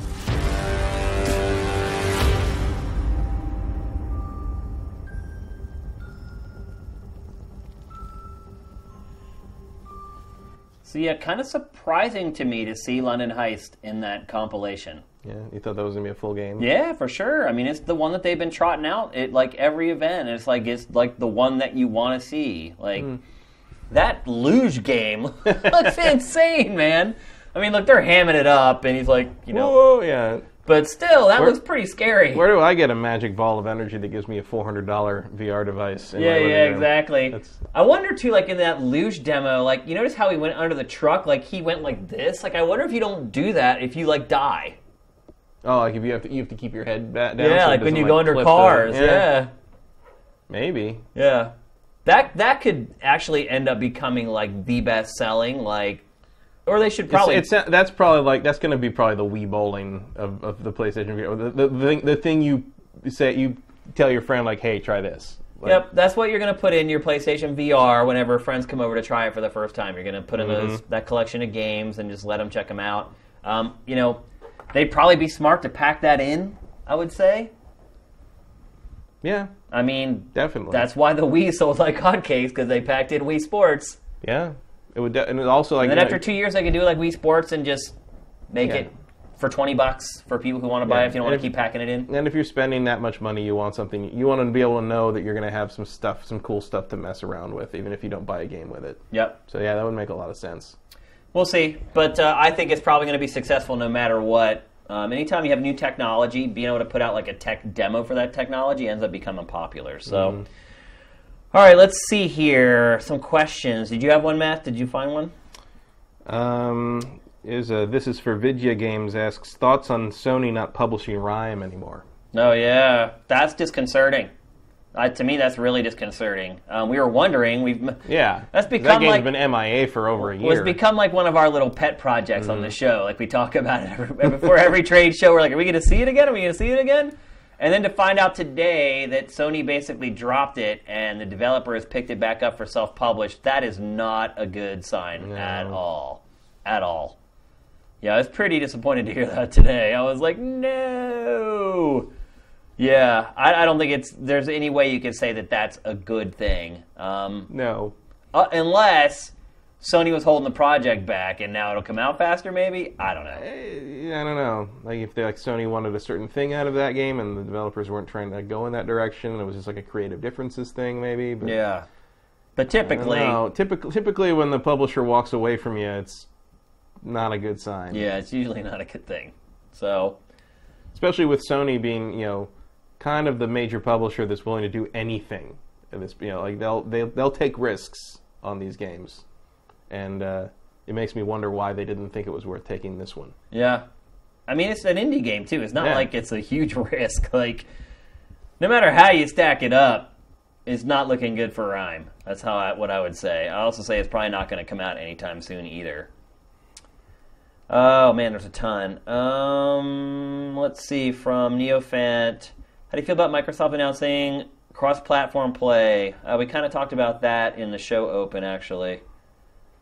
Here's one from Ahab. Why do you think Nintendo hasn't made a proper HD Pokemon game? Is it because Nintendo is just weird? Or is it the same reason IT guys don't hurry to get stuff done? Because if they do it once, people will expect them to do it again. Yeah. That's pretty good, man. That's funny. No, I don't think that's what it is at all. I mean, we actually had this conversation in comments for one of the episodes. I think it maybe even was last week. Someone was saying that people just expect Pokemon to be on the handhelds.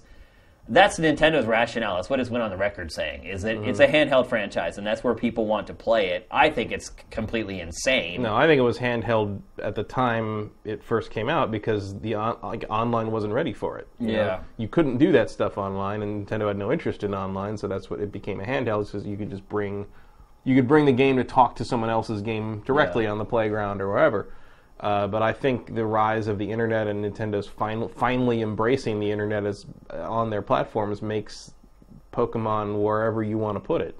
I also think with the NX, if it truly is a handheld console hybrid, I think the chain may break. Yeah. Well, I think because a lot of people Pokemon Go might make it a mobile series as well. Yeah, because look, Pokemon, it does move hardware. Like, a lot of people will buy the latest Nintendo handheld for Pokemon. Well, if the new handheld is a new console, suddenly, I think people would probably freak out, though, if Nintendo made, like, a really great Pokemon. I mean, I hate to say it, but some fans would freak out. They like that 2D art style and that, I don't know, I don't understand it. Like, I would love to play, like, a really awesome, big-budget, AAA Zelda-level Pokemon game. I would play the living crap out of that game. There's people that hate the 3D Fire Emblems, too, for that same reason. And I think they do lose a little bit of personality, but there's a lot more personality in the 2D animation on Fire Emblem than there is in Pokemon. I think Pokemon would only benefit from a big 3D version. Okay, here's one from MyXEQ. MyXEQ? I don't know how to say that. Mixic? With the theme of favorite things, what were your favorite controllers or favorite peripherals? Favorite controllers? Saturn. Saturn?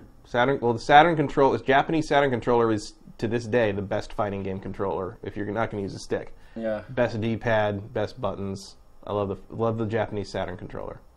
I would say the later version of the Xbox 360 controller, when they finally figured out the D-pad, when it had, the one that has the D-pad, spinny you D-pad? spin the Yeah. D-pad and it pops up. That's a good one. I love that controller. I think it works across all genres. Very versatile, very comfortable. That's probably my favorite. Most ergonomic, I would say, is the GameCube controller. That's about the only thing I got right.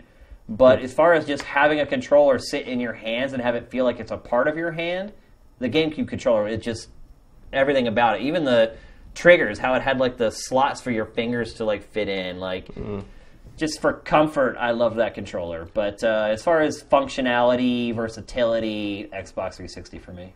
And I would also give an honorable mention to the Xbox One Elite controller, which is insanely priced. I haven't even used one yet. $150. I used one at E3 last year, and it's nice. I mean, look, I don't know if it's worth $150, but it's beautiful piece of work. I like the DualShock 4 a lot as well, by the way. I think that is a great control. Like, you've had problems with quality on yours. Breaks on you, but I haven't. When mine it have works, held up it's great. great. But I love it. Like and I'm really disappointed with the Xbox One controller. Like the D-pad on my controller is a piece of junk. Like I cannot fathom for the life of me. I don't know how they went from the spinny D-pad to what we got on the Xbox It's a piece of junk. It's not even a D-pad. It's just 4 buttons. Like, ugh. And Seriously, man, it's so bad. DualShock 4. Look, I hated the DualShocks until this one. Yep. All they needed to I didn't hate them, but I did. I preferred to play with anything else. But right. But all they needed to do is what they did this gen is they made the sticks a little concave so my thumbs don't slip off the stupid mushroom like tips anymore. And they originally got it right because they had concave analog sticks on the original dual analog before the DualShock. On the PlayStation 1, and then when the DualShock came out, they switched it to the mushroom tips, and I hated the mushroom tips. So. Yeah. Someone said the Dreamcast controller. I honestly think the Dreamcast controller was awful.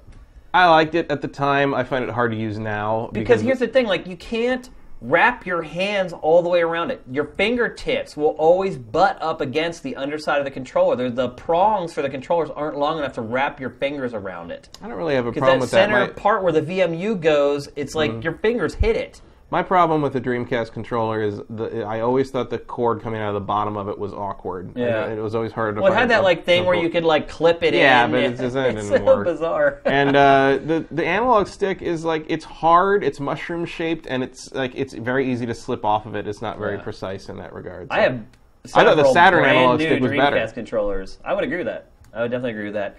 Here's one that someone reposted from Sega because they say it's a good question. So this one's from Sega. If NX releases this year, is it going to get completely buried under the hype for VR? Would launching next year be better, or would it just be giving VR more traction? I actually mentioned this earlier, that I think Nintendo should launch NX next year. I do think that PlayStation VR is going to take a huge chunk of money out of the market. I think if it launches this year, Nintendo's best hopes are to sell to the same 10 to 12 million people who bought the Wii U. Mm-hmm. What's your take? I think it's probably wiser if they don't try to compete with the PlayStation VR, because I think PSVR is going to have all the mind share and, more importantly, all the mainstream media coverage. Yeah.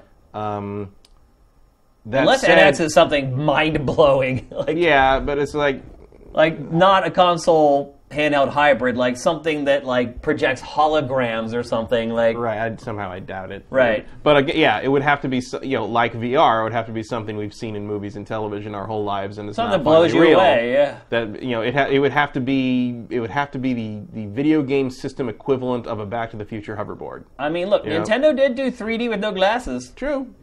But They are wizards on some levels. Look, I still think it's going to come out this year. Yeah. I don't think that's the wise choice, but at the same time, it's like, if it came out this year, it would launch with a new Zelda game, and if you can't get people's attention with a new Zelda game, you're in trouble to begin with. Yep. One way or the other, the new Zelda is supposed to be out this fall, and is that going to get buried by VR? Maybe. If it only comes out on the Wii U, who's going to care? Other than people who already have Wii U's. Yeah. Let's see. Do we have anything else? We'll answer 2 more.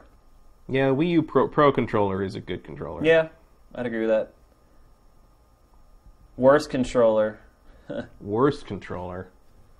Something Mad Catz made. years and years ago that I could break in half with like my bare hands. Worst control. The original NES controller kind of blows. Yeah, I mean, it's a rectangle. There's no ergonomics. It was to like it, the right? first controller, though. Yeah. It's hard to hate on it.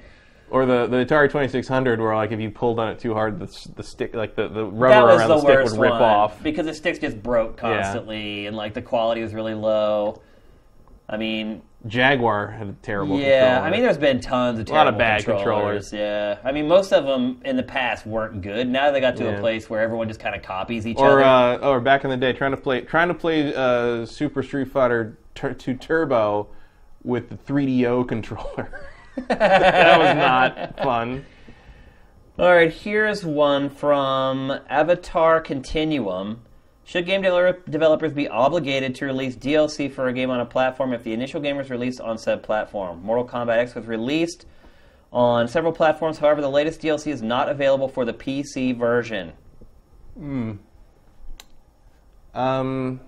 If they promised the DLC on that platform, yes. But if they didn't... they're kind of off the hook. And they didn't, yeah. But also it's kind of like assumed that you're going to support all the platforms you release something on. I mean, the old saying is buyer beware. Typically, do your research before you make a purchase. But Yeah, I mean, it sucks. that's- Look, if you're saying Yeah. you bought the PC version, you're pissed off, you're not getting DLC. I hear you. Like that sucks. And it's hard to expect the average consumer to like do hours of research before they purchase. Well, there's no a way you video could know game. that. There's right. no way, they hadn't even announced the DLC that we're talking about here when the game came out. Yeah. So there's no way to know. Yeah. I mean, really, that should they be forced or obligated? No, but like if you don't want to piss your customers off, you probably should maintain parity. Yeah. There was another thing that happened with it. Something they're going to keep updating the console versions, but the PC Probably version. Batman. No, it wasn't bad. It was something like yesterday or the day before I read, and it was like they're like, we're still open to PC, but we're evaluating things. I can't remember what game it was. It was like another game that like they're gonna basically stop updating it, and they're gonna keep updating the console versions. I didn't see that story. I can't remember which game it was. It was not a minor game though, if I remember right. A lot of people talking smack about the Duke, the original Xbox controller. I remember when we first got the original Xbox, the review unit for like on all the launch games. We opened it up and we played some stuff, and I stayed really late with Miguel Concepcion at Tech TV, and I played Project Gotham Racing for like 5 hours. Yeah. And when that game obviously you're just holding the analog trigger, right? When I stopped playing, and we went to go get dinner. I let go of the controller, and like my index finger felt like when you hit your finger with a hammer. Yeah. And like it feels like your finger's like expanding upward. Yeah. It felt like I've been putting pressure on it this way so long that it was like when you like try to raise you like someone holds your arms down and then you stop and like your arms automatically go up. Yeah. It felt like that on the top. Like, it felt like my fingernail was trying to get off my finger because I'd been holding that giant The Duke was so bad. giant stiff trigger down for so Well, it long. also like the top of it was like convexed, so it had like a all kind of a roll to it. And that huge logo on the top that took up like half. And the black and white buttons were like up and out. Oh, I forgot here about for no the black good reason. and white buttons. And then they made the smaller one, and they're like, "Oh, we're going to put them in a different inconvenient place down here and in the front." And it's just they could never figure out. It's like, and everyone's like, "Why can't you just put 6 buttons on the face of the thing?" Like they never wanted to do it. I don't know what the deal was with that. All right, I think we're done. I think we've got all our questions in for the week. They're talking about Father Shane now at this point. So Father Shane. That was a pretty good one. Yep. All right, folks, that's going to do it for this week's GameFace. As always, thanks to everybody who stayed up late in Europe, or even if you're just watching on the East Coast, it is getting up near around midnight or so. We really appreciate it, especially on a work night. Let's see. Any announcements? Platinum Journey. A new episode should be coming soon. Going back and forth with Adam right now on that. He's getting very close, so that should be coming very soon. Any update on the quiz show? I'm working on the show, I guess is the best way to put it. Like, at first I was like, let's just throw it together, and like, I'll come in on a Saturday and we'll make it work. Well, I started thinking about it. It's like, you just can't do that with a quiz show. Like, there needs to be like a structure and like a way to make it competitive and a way for somebody to be able to come back if they're getting their butt kicked. So I'm kind of working on the whole theory and the strategy for the quiz show, but I think I'm pretty close at this point. I already have plenty of quiz questions written, I can tell you that. So that is still in the works. Once I finally have sort of the logic of the game done and the logistics, and then we have the graphics finished, we will do an episode. So yeah, I think maybe I jumped the gun on that one a little bit. I was like, oh, it's easy. We'll just all get together and we'll just ask each other questions. Yeah, it doesn't work that way. So it's coming. We're going to do it. I don't know. It may be one episode and done, but if it doesn't work. But we're going to definitely try it and do at least a pilot for it and see what you guys think of it. So I think that's it. GameFace 41 is up and out.